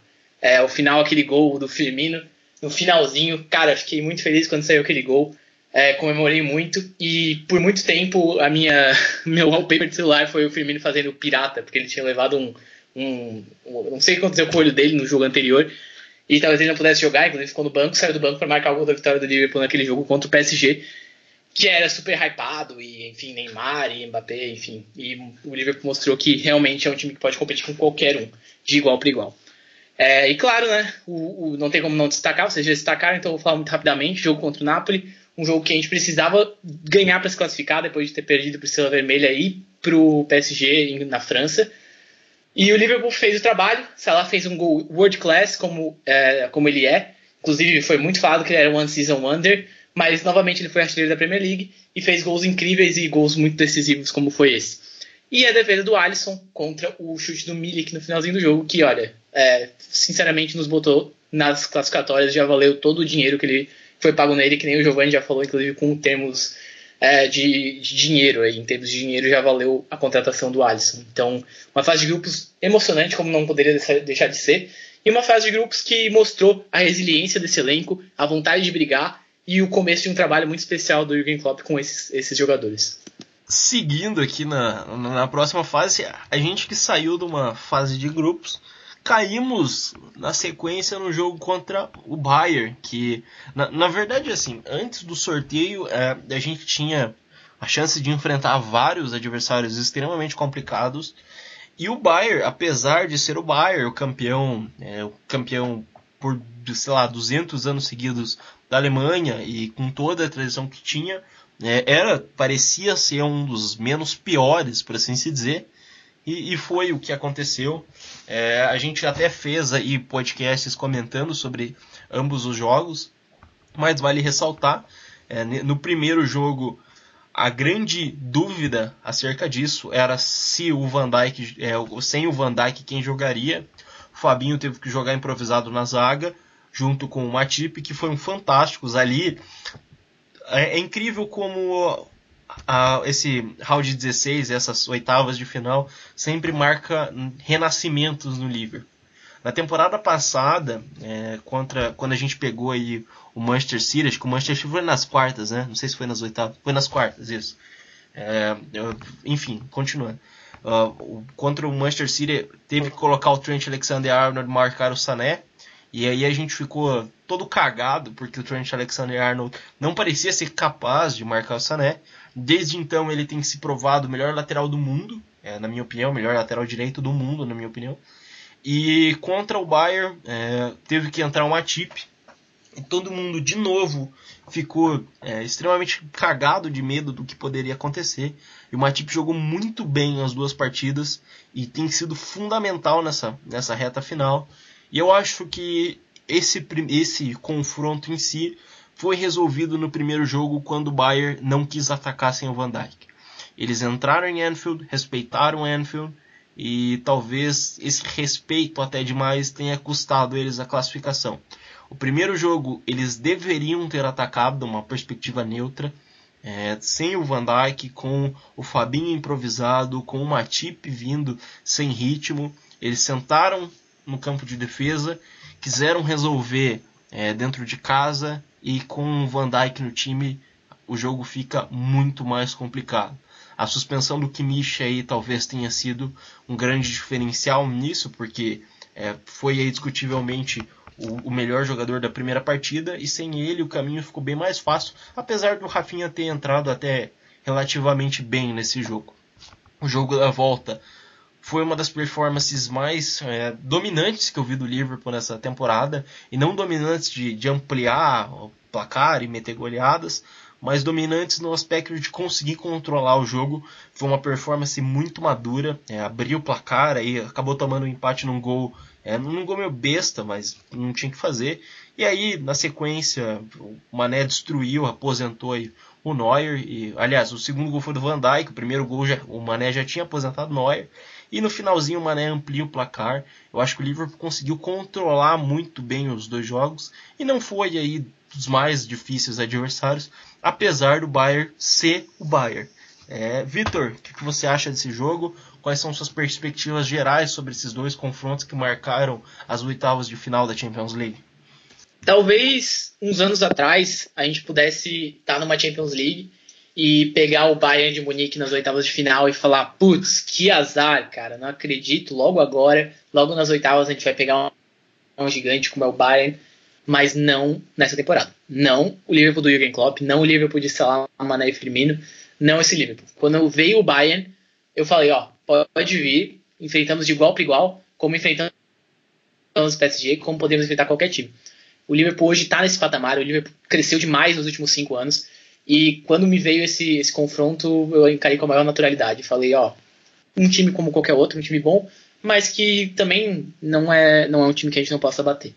E foi isso, um jogo em Anfield em que a gente fez um trabalho muito bom, mas que o Bayern também fez um trabalho defensivo decente, e acabou num 0-0 que me deixou um pouco com medo, porque eu já tinha falado isso no podcast passado. Eu não gosto de decidir eliminatória europeia fora de casa, eu gosto de decidir no Anfield, e a gente teria que decidir no Allianz Arena em Munique, né? E aí começou aquele jogo e acabou que nosso time demonstrou que hoje é superior a esse time do Bayern de Munique, e hoje derrotou francamente. Não teve nada de golpe de sorte, foi habilidade, jogo contra jogo, e o nosso jogo é melhor que o jogo do Bayern. E se teve uma coisa importante desse jogo, foi mostrar para esses jogadores, e mesmo que eles ainda não acreditassem nisso, que eles podem bater de frente com qualquer time europeu, inclusive com o Bayern de Munique, e derrotar o Bayern de Munique no jogo de futebol, na habilidade pura e na tática também. O Mané praticamente aposentou o Manuel Neuer ali, né, naquele primeiro gol, e depois foi natural a vitória, 3-1, e nós passamos para as quartas. Foi um jogo que realmente demonstrou para mim a força do Liverpool hoje, né, a força desse time. João, algum comentário sobre essas oitavas de final? Só queria acrescentar mesmo que na Champions League passada, a semifinal foi Real Madrid e Bayern, e o Bayern estava vencendo o Real Madrid até o Cristiano Ronaldo virar o jogo de uma forma que só o Cristiano Ronaldo vira. E talvez, se a gente conseguisse voltar no tempo e prendesse o Cristiano Ronaldo antes, talvez, na época que você esteja ouvindo esse podcast, o Cristiano Ronaldo esteja preso, é uma possibilidade. E se a gente voltasse no tempo e tivesse preso antes, tivesse denunciado certinho lá, talvez a gente tivesse enfrentado o Bayern na final do ano passado, e a gente teria sido campeão no ano passado. Ia mudar todo o tempo, assim, de uma maneira fantástica. Mas esse jogo foi ótimo, foi um jogo para deixar marcado lá que a gente tá aqui na Europa, a gente não quer sair daqui. E como você disse, o Mané aposentou o Neuer. Eu acho que aquele gol do Mané foi um dos que eu mais comemorei na temporada, tirando o do Origi, porque para mim tá um nível acima os gols do Origi na temporada. E foi uma beleza. Outra coisa que eu queria falar, eu lembro que eu estava vendo os comentários do sorteio dessas oitavas, né? E um dos da Sky Espanha falou assim, nenhum time espanhol, que no caso tinha o Real Madrid e o Barcelona, que vai querer pegar o Liverpool, cara. Porque o jeito que o Liverpool pressiona em cima não é alguma coisa que o futebol espanhol está acostumado a enfrentar. Tanto que o Messi falou um pouco disso na entrevista pós-jogo. Pós o 3-0 do Barcelona, ele falou que estava impressionado com o tipo do jeito que o Liverpool se empenhou no campo. Mas isso fica lá pra frente, quando a gente chegar no jogo principal desse podcast, que é o maior motivo que a gente faz isso. Esse jogo contra o Bayern também marca estilos diferentes de jogo, porque, como você falou, o Liverpool é um time que pressiona muito em cima e os times alemães não estão muito acostumados a jogar contra times profissionais, eles só jogam contra times dentro da Alemanha, então a gente foi lá e expôs os caras como deveria ter sido. Nas quartas de final, de novo o Porto, eu acho que quando teve o sorteio, todo mundo cruzou os dedos para pegar o Porto. E a gente deu a sorte, a gente teve o sorteio de Manchester City nessas quartas de final, o que é cômico porque o Manchester City também teve um sorteio de Manchester City, foi eliminado, mas a gente jogou contra o Porto, primeiro jogo, um 2-0 bem tranquilo, apesar do Porto ter chegado algumas vezes, mas sem muito perigo. No jogo da volta, os primeiros 15, 20 minutos foi um jogo complicado. O Porto veio com tudo que tinha, bateu e não conseguiu entrar. Aí foi lá o Mané, fez 1-0, Firmino fez outro, Salah fez outro, Van Dijk fez outro. Nosso Fab Four, modelo remodelado e muito melhor do que o anterior, decidiu o jogo. Eu acho que o Porto... assim, beleza, é o Porto, mas o futebol português ainda continua muito abaixo do resto do nível das principais ligas. Eu acho que era um confronto que todo mundo queria pegar, e o Porto foi bem capaz de tentar pelo menos eliminar o Liverpool. Vitor, algumas considerações sobre esse jogo? Foi discutido já no podcast passado. Eu acho que o Liverpool é muito superior ao Porto, é bastante gritante a diferença. A gente até zoou o futebol português, o campeonato português no último podcast. Não tem nenhuma comparação. O Liverpool mostrou sua superioridade, ganhando o primeiro jogo. Teve tweet do Cacilhas, não vou falar do Cacilhas porque ele passou por um trauma recente, então não acho interessante usar ele nesse exemplo agora. Mas o Liverpool mostrou superioridade, ganhou. Em casa, depois do jogo do Porto, eles tentaram impor uma pressão nos primeiros minutos que realmente demonstrou de novo que o Liverpool tem uma defesa muito sólida e conseguiu resistir a um estádio do Dragão cheio e a um ataque do Porto que estava louco para fazer o primeiro gol nos começos do jogo. E aí o Liverpool segurou e depois goleou. Isso mostra a superioridade de um time no ataque e na defesa. Eu acho que posso fazer esse comentário sucinto porque não tem muito mais o que falar dessas quartas de final em relação a esse jogo. João, quer falar alguma coisa sobre esse jogo ou podemos ir para o principal evento da noite? Não precisa falar nada, não. A gente massacrou os portugueses igual alguma referência histórica que você tem aí. E esse jogo deixou o Salah, despertou ódio em vários portugueses que eles não têm com algum povo que massacrou eles nas histórias aí. Se você parar para pensar que os próprios muçulmanos invadiram a Península Ibérica, então esse massacre acaba sendo algo enfatizado pela história. Vamos seguir aí agora, então. Agora finalmente chegamos aí no ponto principal desse podcast. 2 horas pra gente chegar aí na cena principal disso, mas quem escutou merece esses comentários agora. O primeiro jogo no Camp Nou, Klopp escalou mal. O time jogou bem, não merecia ter tomado um 3-0. Mas assim, infelizmente a gente contou aí com o Messi extremamente inspirado. E no jogo da volta a gente simplesmente massacrou os caras, quando todo mundo já colocava o Barcelona na final, inclusive não só o Barcelona, mas como o Ajax. Então saímos aí da Cruyff Final para Peter Crouch Final, que é o mesmo nível de futebol. Meu comentário sobre esse jogo é... Eu não vou debater o jogo, vou deixar para vocês fazerem isso, mas tem alguma coisa que eu queria falar sobre o 4-0 em específico. Primeiro, eu acho que já faz aí pouco mais de uma semana, a gente está gravando numa quarta-feira, então já faz mais de uma semana que o Liverpool está na final da Champions League, mas todo o material que aparece na internet sobre esse jogo eu consumo. Aparece melhores momentos, eu assisto de novo, aparece a torcida cantando de novo. Eu acho que nos primeiros 3 dias eu estive num estado que eu acho que não existe uma palavra em português e honestamente nenhum idioma para explicar o quão cativo eu estava a isso. Eu acho que era quase embebido por tudo que havia acontecido na terça-feira e encantado em todas as maneiras. Quando saiu essa semana o vídeo dos jogadores do Manchester City cantando uma canção extremamente infeliz, eu acho que antes de ficar com raiva, eu fiquei com pena, porque na maior conquista deles, eles precisam lembrar da gente. Quem é torcedor do Liverpool e viu os jogadores cantando junto com os torcedores no final do jogo, é impossível não ficar emocionado. Eu acho que é isso o principal coisa. Você pode comprar estádios novos, você pode comprar elencos milionários, mas você jamais pode comprar essa conexão que o time tem com a torcida. E essa conexão não veio depois do jogo. Ela veio antes do jogo. Ela veio primeiro em Barcelona com os milhares de torcedores que viajaram para lá, com o clube subsidiando os ingressos. Depois ela veio depois que a gente tomou 3-0 sem nossos principais jogadores, com os torcedores esperando o ônibus do time para empurrar. Em momento nenhum a gente queria consolação. A todo momento a gente queria a vaga na final. E é isso que nos colocou lá.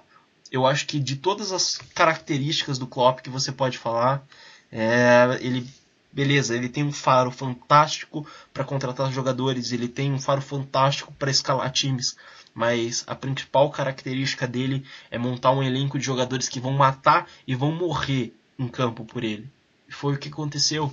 O time com mais vontade levou partidas fantásticas. Eu acho que não tem como você falar fulano de tal foi melhor em campo, porque eu acho que desde o Matip ao Origi, desde o Alisson ao Fabinho, todos eles jogaram a sua vida em 90 minutos e reverteram e fizeram história para sempre.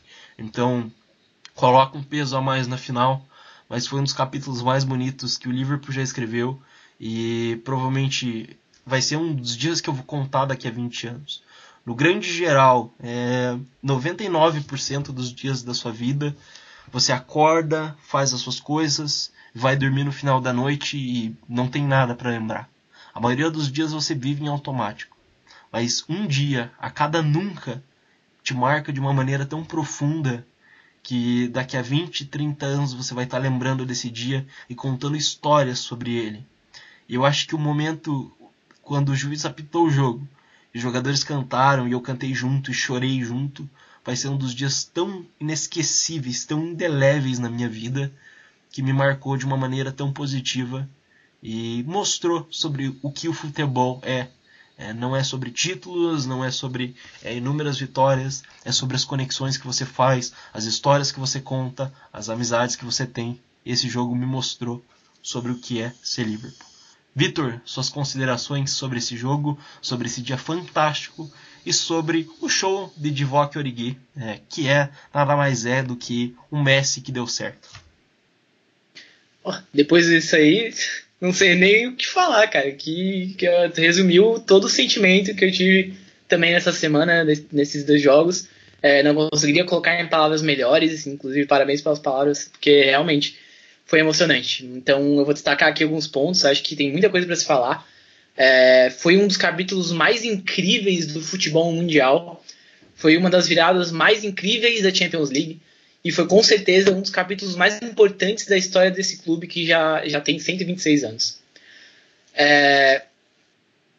Quando houve o primeiro jogo em Barcelona, e uma coisa que aí ressalta isso que tu falaste da conexão da torcida com o clube, Eu tenho um amigo que tá lá em Barcelona fazendo intercâmbio, e ele me falou que nesse dia a cidade estava lotada de ingleses.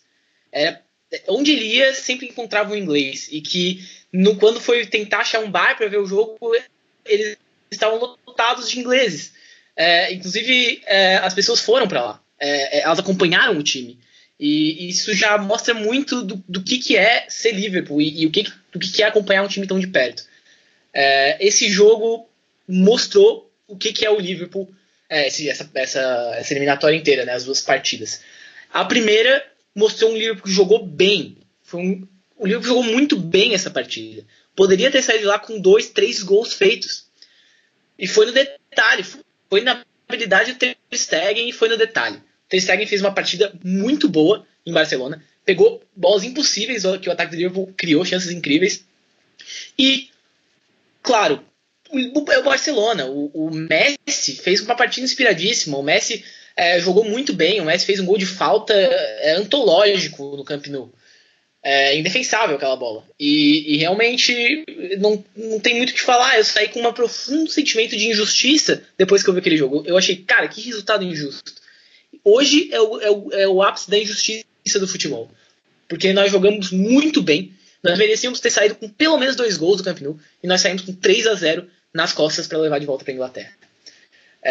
E aí foi um sentimento de que, cara, é difícil realmente. Vai ser uma missão quase impossível. E aí vem as palavras que eu mesmo tuitei depois desse jogo, que é: todo mundo sabe o tamanho da missão que o Liverpool tem na terça-feira. Mas se tem um time que pode, é o Liverpool. E se tem um lugar em que essas coisas acontecem, é Anfield. E aí vem também isso, o que eu falei no outro podcast, de gostar de decidir as coisas em Anfield. Em Anfield magia acontece. Isso a gente já sabe. Isso a gente já viu várias vezes. E a grande virada que me lembro antes dessa foi aquela com o Borussia Dortmund, que eu fiquei também extasiado nas quartas de final da Europa League daquele ano. Mas essa foi outro nível de magia, essa foi outro nível de história.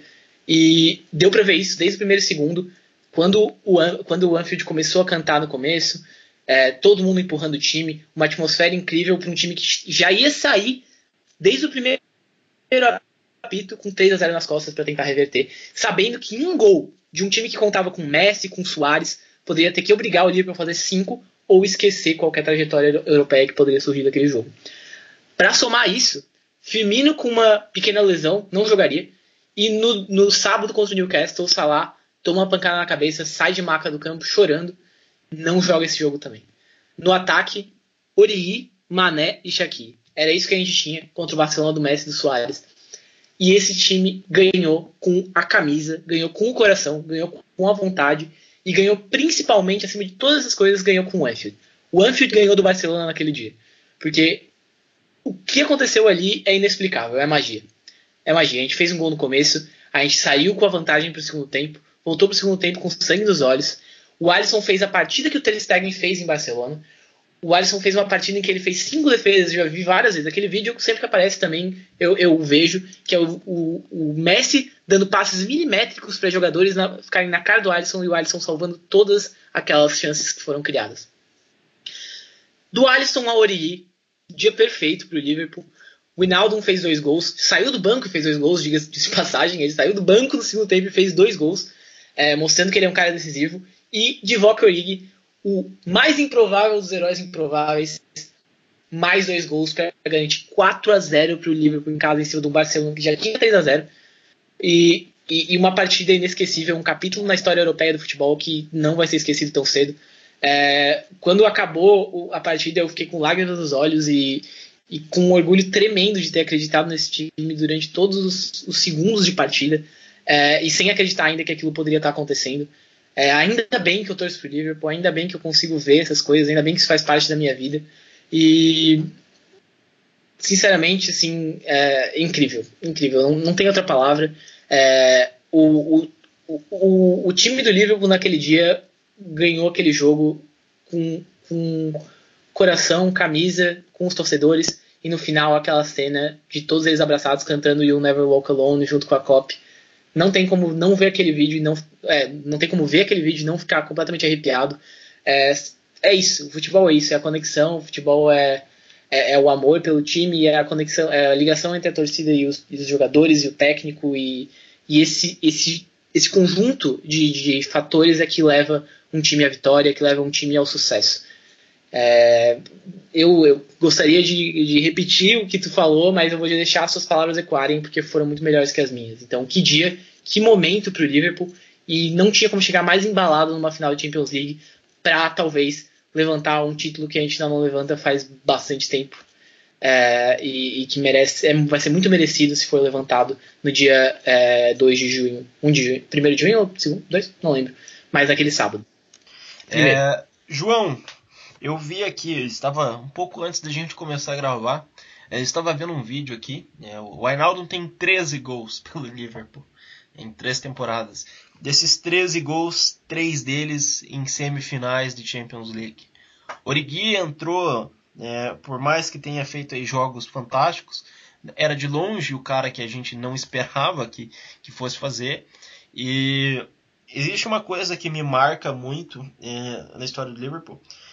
Recentemente saiu o documentário da Make Us Dream sobre a história do Gerrard, e uma coisa que um dos torcedores fala durante um torcedor entrevistado, que quando o Gerrard faz o primeiro gol e volta para o meio campo pedindo para a torcida cantar e pedindo para a torcida acreditar, eles receberam a mensagem de que aquilo não era um gol de consolação.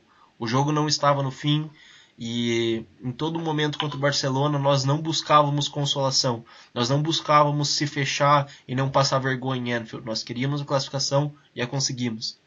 Compartilhe conosco suas emoções e percepções sobre esse jogo, que ficará marcado para sempre no nosso coração, seja a gente vivendo 90 anos, seja a gente morrendo amanhã. Bom, vou falar primeiro que vocês deixaram o nível meio alto para alcançar aqui, mas vou tentar fazer o melhor aqui.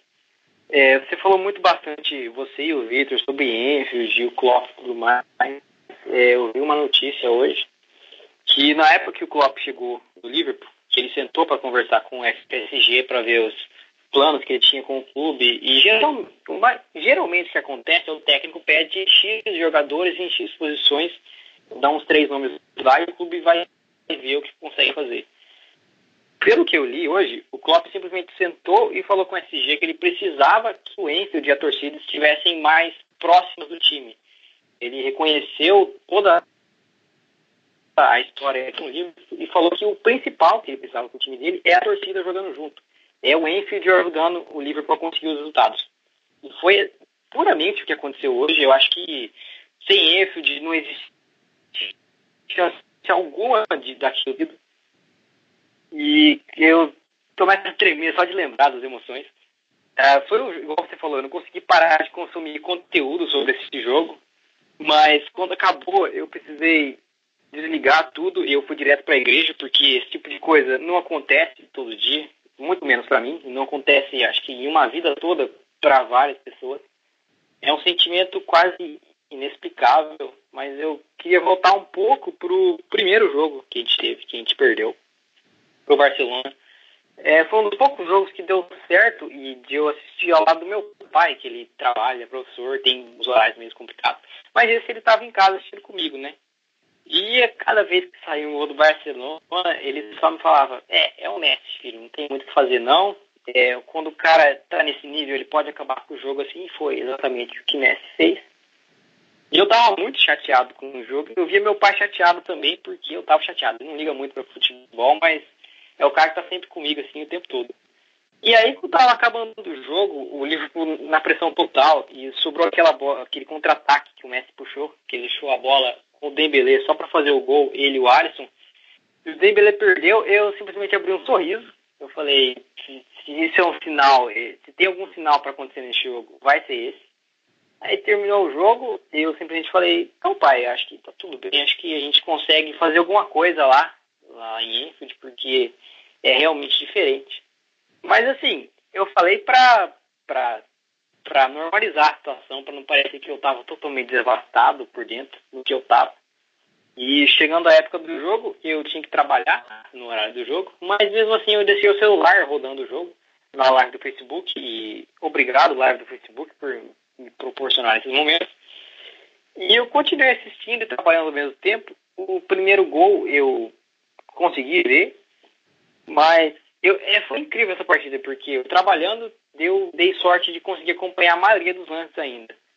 Porém, no segundo gol do Hinaldo, eu estava atendendo o cliente, eu não consegui ver, eu só voltei com todo mundo comemorando. E no segundo gol do Hinaldo, isso aconteceu também. Eu voltei para o intervalo com a comemoração dele, pro terceiro gol, que foi um negócio fantástico, eu quero entrar um pouco mais em detalhes daqui para frente. E o quarto gol também, eu voltei a assistir quando a bola do Trent estava no meio da área já, e eu só vi o Origi livre e eu não sabia o que estava acontecendo. Eu falei, isso não pode ser real, né? Aí depois que eu vi o replay, eu falei, ele não vai validar esse gol não pode ser legal. Os caras não estavam nem olhando, a bola não devia estar nem dentro da área ainda, dentro do círculo do escanteio. Que é uma coisa que eu reparei durante a temporada, que o Trent ele faz, ele bota a bola bem na risca, assim, quase saindo da área legal de bater o escanteio. Mas essa ele colocou a bola no meiozinho assim, foi saindo como que não queria nada. E ele simplesmente pegou a defesa do Barcelona distraída. É uma coisa assim, que você volta para pensar, não tem um tamanho para descrever quantas vezes isso vai acontecer na história num contexto de jogo desse nível. Eu acho que para mim é o melhor gol da minha vida que eu já vi. Eu acho que não tem como bater isso aí. Foi um momento de genialidade pura que vai acontecer uma vez a cada provavelmente nunca mais vai acontecer um negócio desse, eu sei de números. Mas voltando ao jogo em si, agora é fácil falar que foi bem parecido com o Istambul, mas como eu fiquei revendo vários mídias sobre o jogo, o Henderson chama a nossa torcida para vir para o jogo quando acontece o primeiro gol, tal qual o Gerrard faz em Istambul. O gol do Hinaldo foi genial também. O Trent, ele roubou a bola lá, e como todo bom gênio, ele também contou com a sorte, a bola desvia e em algum jogador do Barcelona, que eu não estou lembrado, sobe para o Hinaldo, chega batendo com a maior ferocidade que eu já vi na minha vida. Tanto que ele faz o gol, eu não sei porque o Ter Stegen vai segurar a bola, era 50 minutos do segundo tempo, o Hinaldo simplesmente joga ele para o fundo do gol e bota a bola lá para o fundo. E voltando ao lance, o Hinaldo faz o gol mais característico para mim dessa comparação de Istambul para cá, porque ele faz um movimento muito parecido com o gol de cabeça do Gerrard na final. A bola entra ali onde tinha que entrar mesmo. E um negócio que eu vi também, eu vi conteúdo demais desse jogo e eu não tenho vergonha de falar.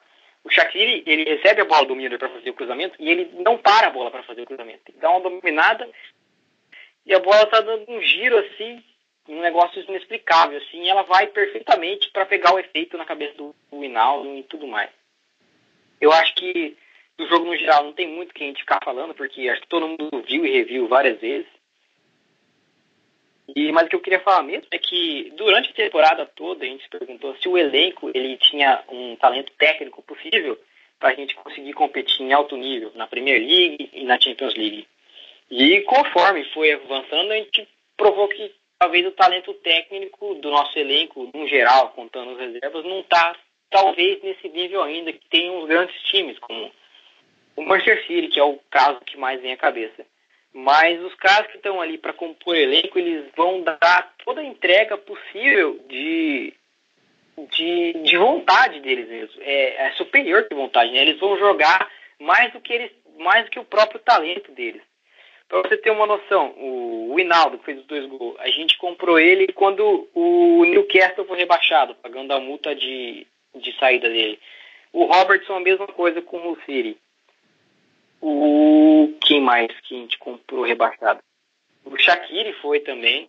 O Matip veio de graça do Hoffenheim. O Milner, igual, você falou muita coisa dele, e o Milner, ele é um dos meus jogadores favoritos também.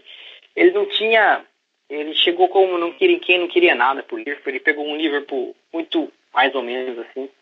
Mas ele demonstrou a cada segundo, não importa se ele estava no banco, se ele estava começando, que ele queria levantar aquilo, que ele nasceu para dar tudo que ele tem dentro do campo. Não importa importa se é o clube que ele torcia quando criança, ou não sei lá, mas ele estava lá, ele nunca ia parar de se entregar. E foi a mistificação de tudo que a gente acredita em um jogo só. Se a gente pudesse fantasiar um final, não teria nada mais que isso, com o Mané só liderando o nosso ataque, como ele fez em algumas situações da temporada, mostrando que ele é um cara, se não o mais importante do time todo, do ataque. E o Origi, sem palavras para falar para ele, para mim, ele é um cara que, obviamente, vai entrar nos livros da história do Liverpool como um dos mais celebrados pelos torcedores, pelos feitos, mas ele foi um cara que nunca reclamou de estar no banco, ele nunca reclamou de ser a quarta opção no ataque, nunca reclamou de servir a seleção dele quando precisava em amistoso, nunca reclamou de ser emprestado para o Wolfsburg, e ele estava lá. E quando o Klopp mostrou, falou, eu confio nesse cara, ele foi lá e jogou muito mais do que ele pode, da capacidade dele. Mais do que um herói improvável, ninguém imaginava que ele seria... Nem tem palavras para ver o que ele seria, mas para mim, uma noite mágica, e foi muito bom consumir tudo que teve isso aqui, e mostrou que o Liverpool, por mais que não precise investir tanto em jogadores, se você já tem investido uma torcida que vai acompanhar você, e um estádio, e uma mística toda assim, que começa lá atrás com Bob Paisley e Bill Shankly. E eu estou feliz demais e agradecido pelo Klopp ter mantido e mostrado pra gente como que talvez os caras se sentiram antigamente com os times do Liverpool, que jogavam literalmente pelo seu povo e só por isso. Eu acho que, complementando algumas coisas que você disse, a primeira delas sobre o Milner, eu falo tranquilamente, o Milner é meu jogador favorito nessa década. Beleza, a gente teve aí o final do Fernando Torres, a gente teve o Soares em alto nível, a gente viu o Van Dijk, a gente viu o Salah, mas jogadores igual o Milner simplesmente não nascem todos os dias. Ele veio para o Liverpool uma transferência de graça, e desde o momento que ele chegou no Liverpool até os dias presentes, ele é o cara que dá vida em campo, é o cara que nunca reclamou de jogar uma temporada toda de lateral esquerdo, é um cara que nunca reclamou de jogar fora de posição, é um cara que é fantástico. A ideia do Milner, e eu lembro que nos últimos anos do Gerrard, principalmente no último ano, eu queria de maneira quase desesperada que o time vencesse alguma coisa para mim ter a memória do Gerrard levantando o último troféu. Não teve. Foi uma coisa extremamente triste para mim. E eu tenho a mesma coisa com o Milner. Eu sei que o contrato dele tem mais um ano e tudo mais, mas é um cara que a gente sabe que está próximo de ser do Liverpool. Não sei se para aposentar ou talvez se voltar para algum outro time, mas eu quero de maneira quase desesperada que o Milner vença alguma coisa para a gente conseguir lembrar dele com o valor que ele merece, o valor que ele tem pra gente, porque sem dúvida é um dos caras fantásticos, e eu acho que é o reconhecimento que ele deve ter em qualquer time, já que aí nos mercenários do petróleo ele não o teve. E eu acho que sobre esse jogo em geral, a gente poderia passar mais horas e horas falando, principalmente da parte tática, porque teve aí jogadores fantásticos, o Matip fez partidas incríveis, teve toda aquela polêmica do Van Dijk, mas ele respondeu no segundo jogo, o Fabinho fez talvez uma das grandes partidas, mas eu acho que a única coisa que merece ser ressaltada aqui o Vitor falou anteriormente sobre deuses do futebol. Os deuses do futebol que colocaram lá o gol do Company. Os mesmos deuses do futebol que em 2012 deram o título para o City com o gol do Agüero. Os mesmos deuses do futebol que deram o título para o Liverpool em 2005. Eu acho que o futebol é um esporte fantástico, e toda vez que eu assisto os melhores momentos desse jogo, eu sempre tenho medo que o Barcelona vá fazer algum gol e me tirar do meu sonho. Mas esse jogo é simplesmente incrível. O Origi entrando para substituir o Firmino, que era titular absoluto, o Shaqiri, que não tinha chances há muito tempo, entra e coloca assistência na cabeça do Wijnaldum. O Wijnaldum, que nem ia entrar a jogar, entra para substituir um Robertson machucado. Quando o Robertson saiu machucado, eu pensei, agora a gente tá fudido. Porque o Robertson vinha sendo um dos melhores jogadores em campo, Eu acho que a mística desse jogo, a mágica, a maneira que as coisas se encaixam para levar o Liverpool para a final é simplesmente sem precedentes. E de novo, é um dia que a gente vai ficar falando por anos e anos e anos.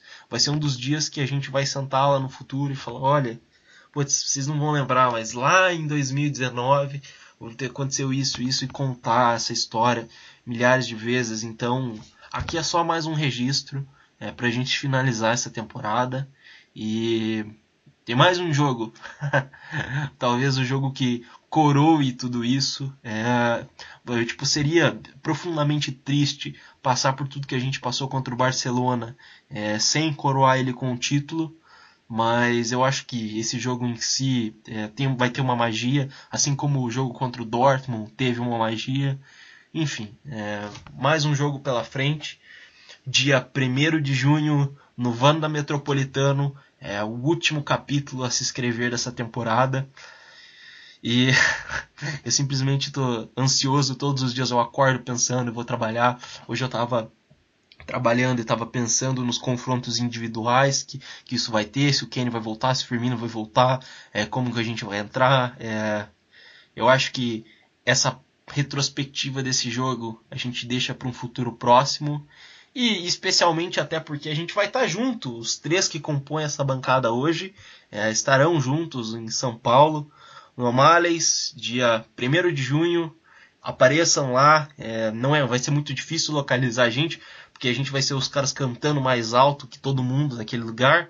E eu realmente espero que vá várias pessoas e tudo mais. Inclusive, quando eu falei um pouco antes de sair do Twitter, inclusive não tenho mais Twitter, não venham me encher meu saco, vocês acham que o podcast tá muito grande, se o som tá ruim, vão cobrar lá o João Marcos, vão cobrar o Vitor, não me enche mais meu saco, porra. Porque eu quero aproveitar esses últimos dias e viver eternamente aí o que a gente veio passando em looping desse jogo contra o Barcelona. Mais um jogo pela frente. E agora eu acho que a gente se despede. Eu pensei aqui enquanto a gente estava falando, eu acho bacana a gente terminar falando do Barcelona. Não adianta fazer previsão para o próximo jogo, qualquer coisa a gente marca outro dia para regravar e falar sobre o Tottenham, mas eu acho que nesse clima legal que a gente está contra o Barcelona, é a maneira que a gente se despede.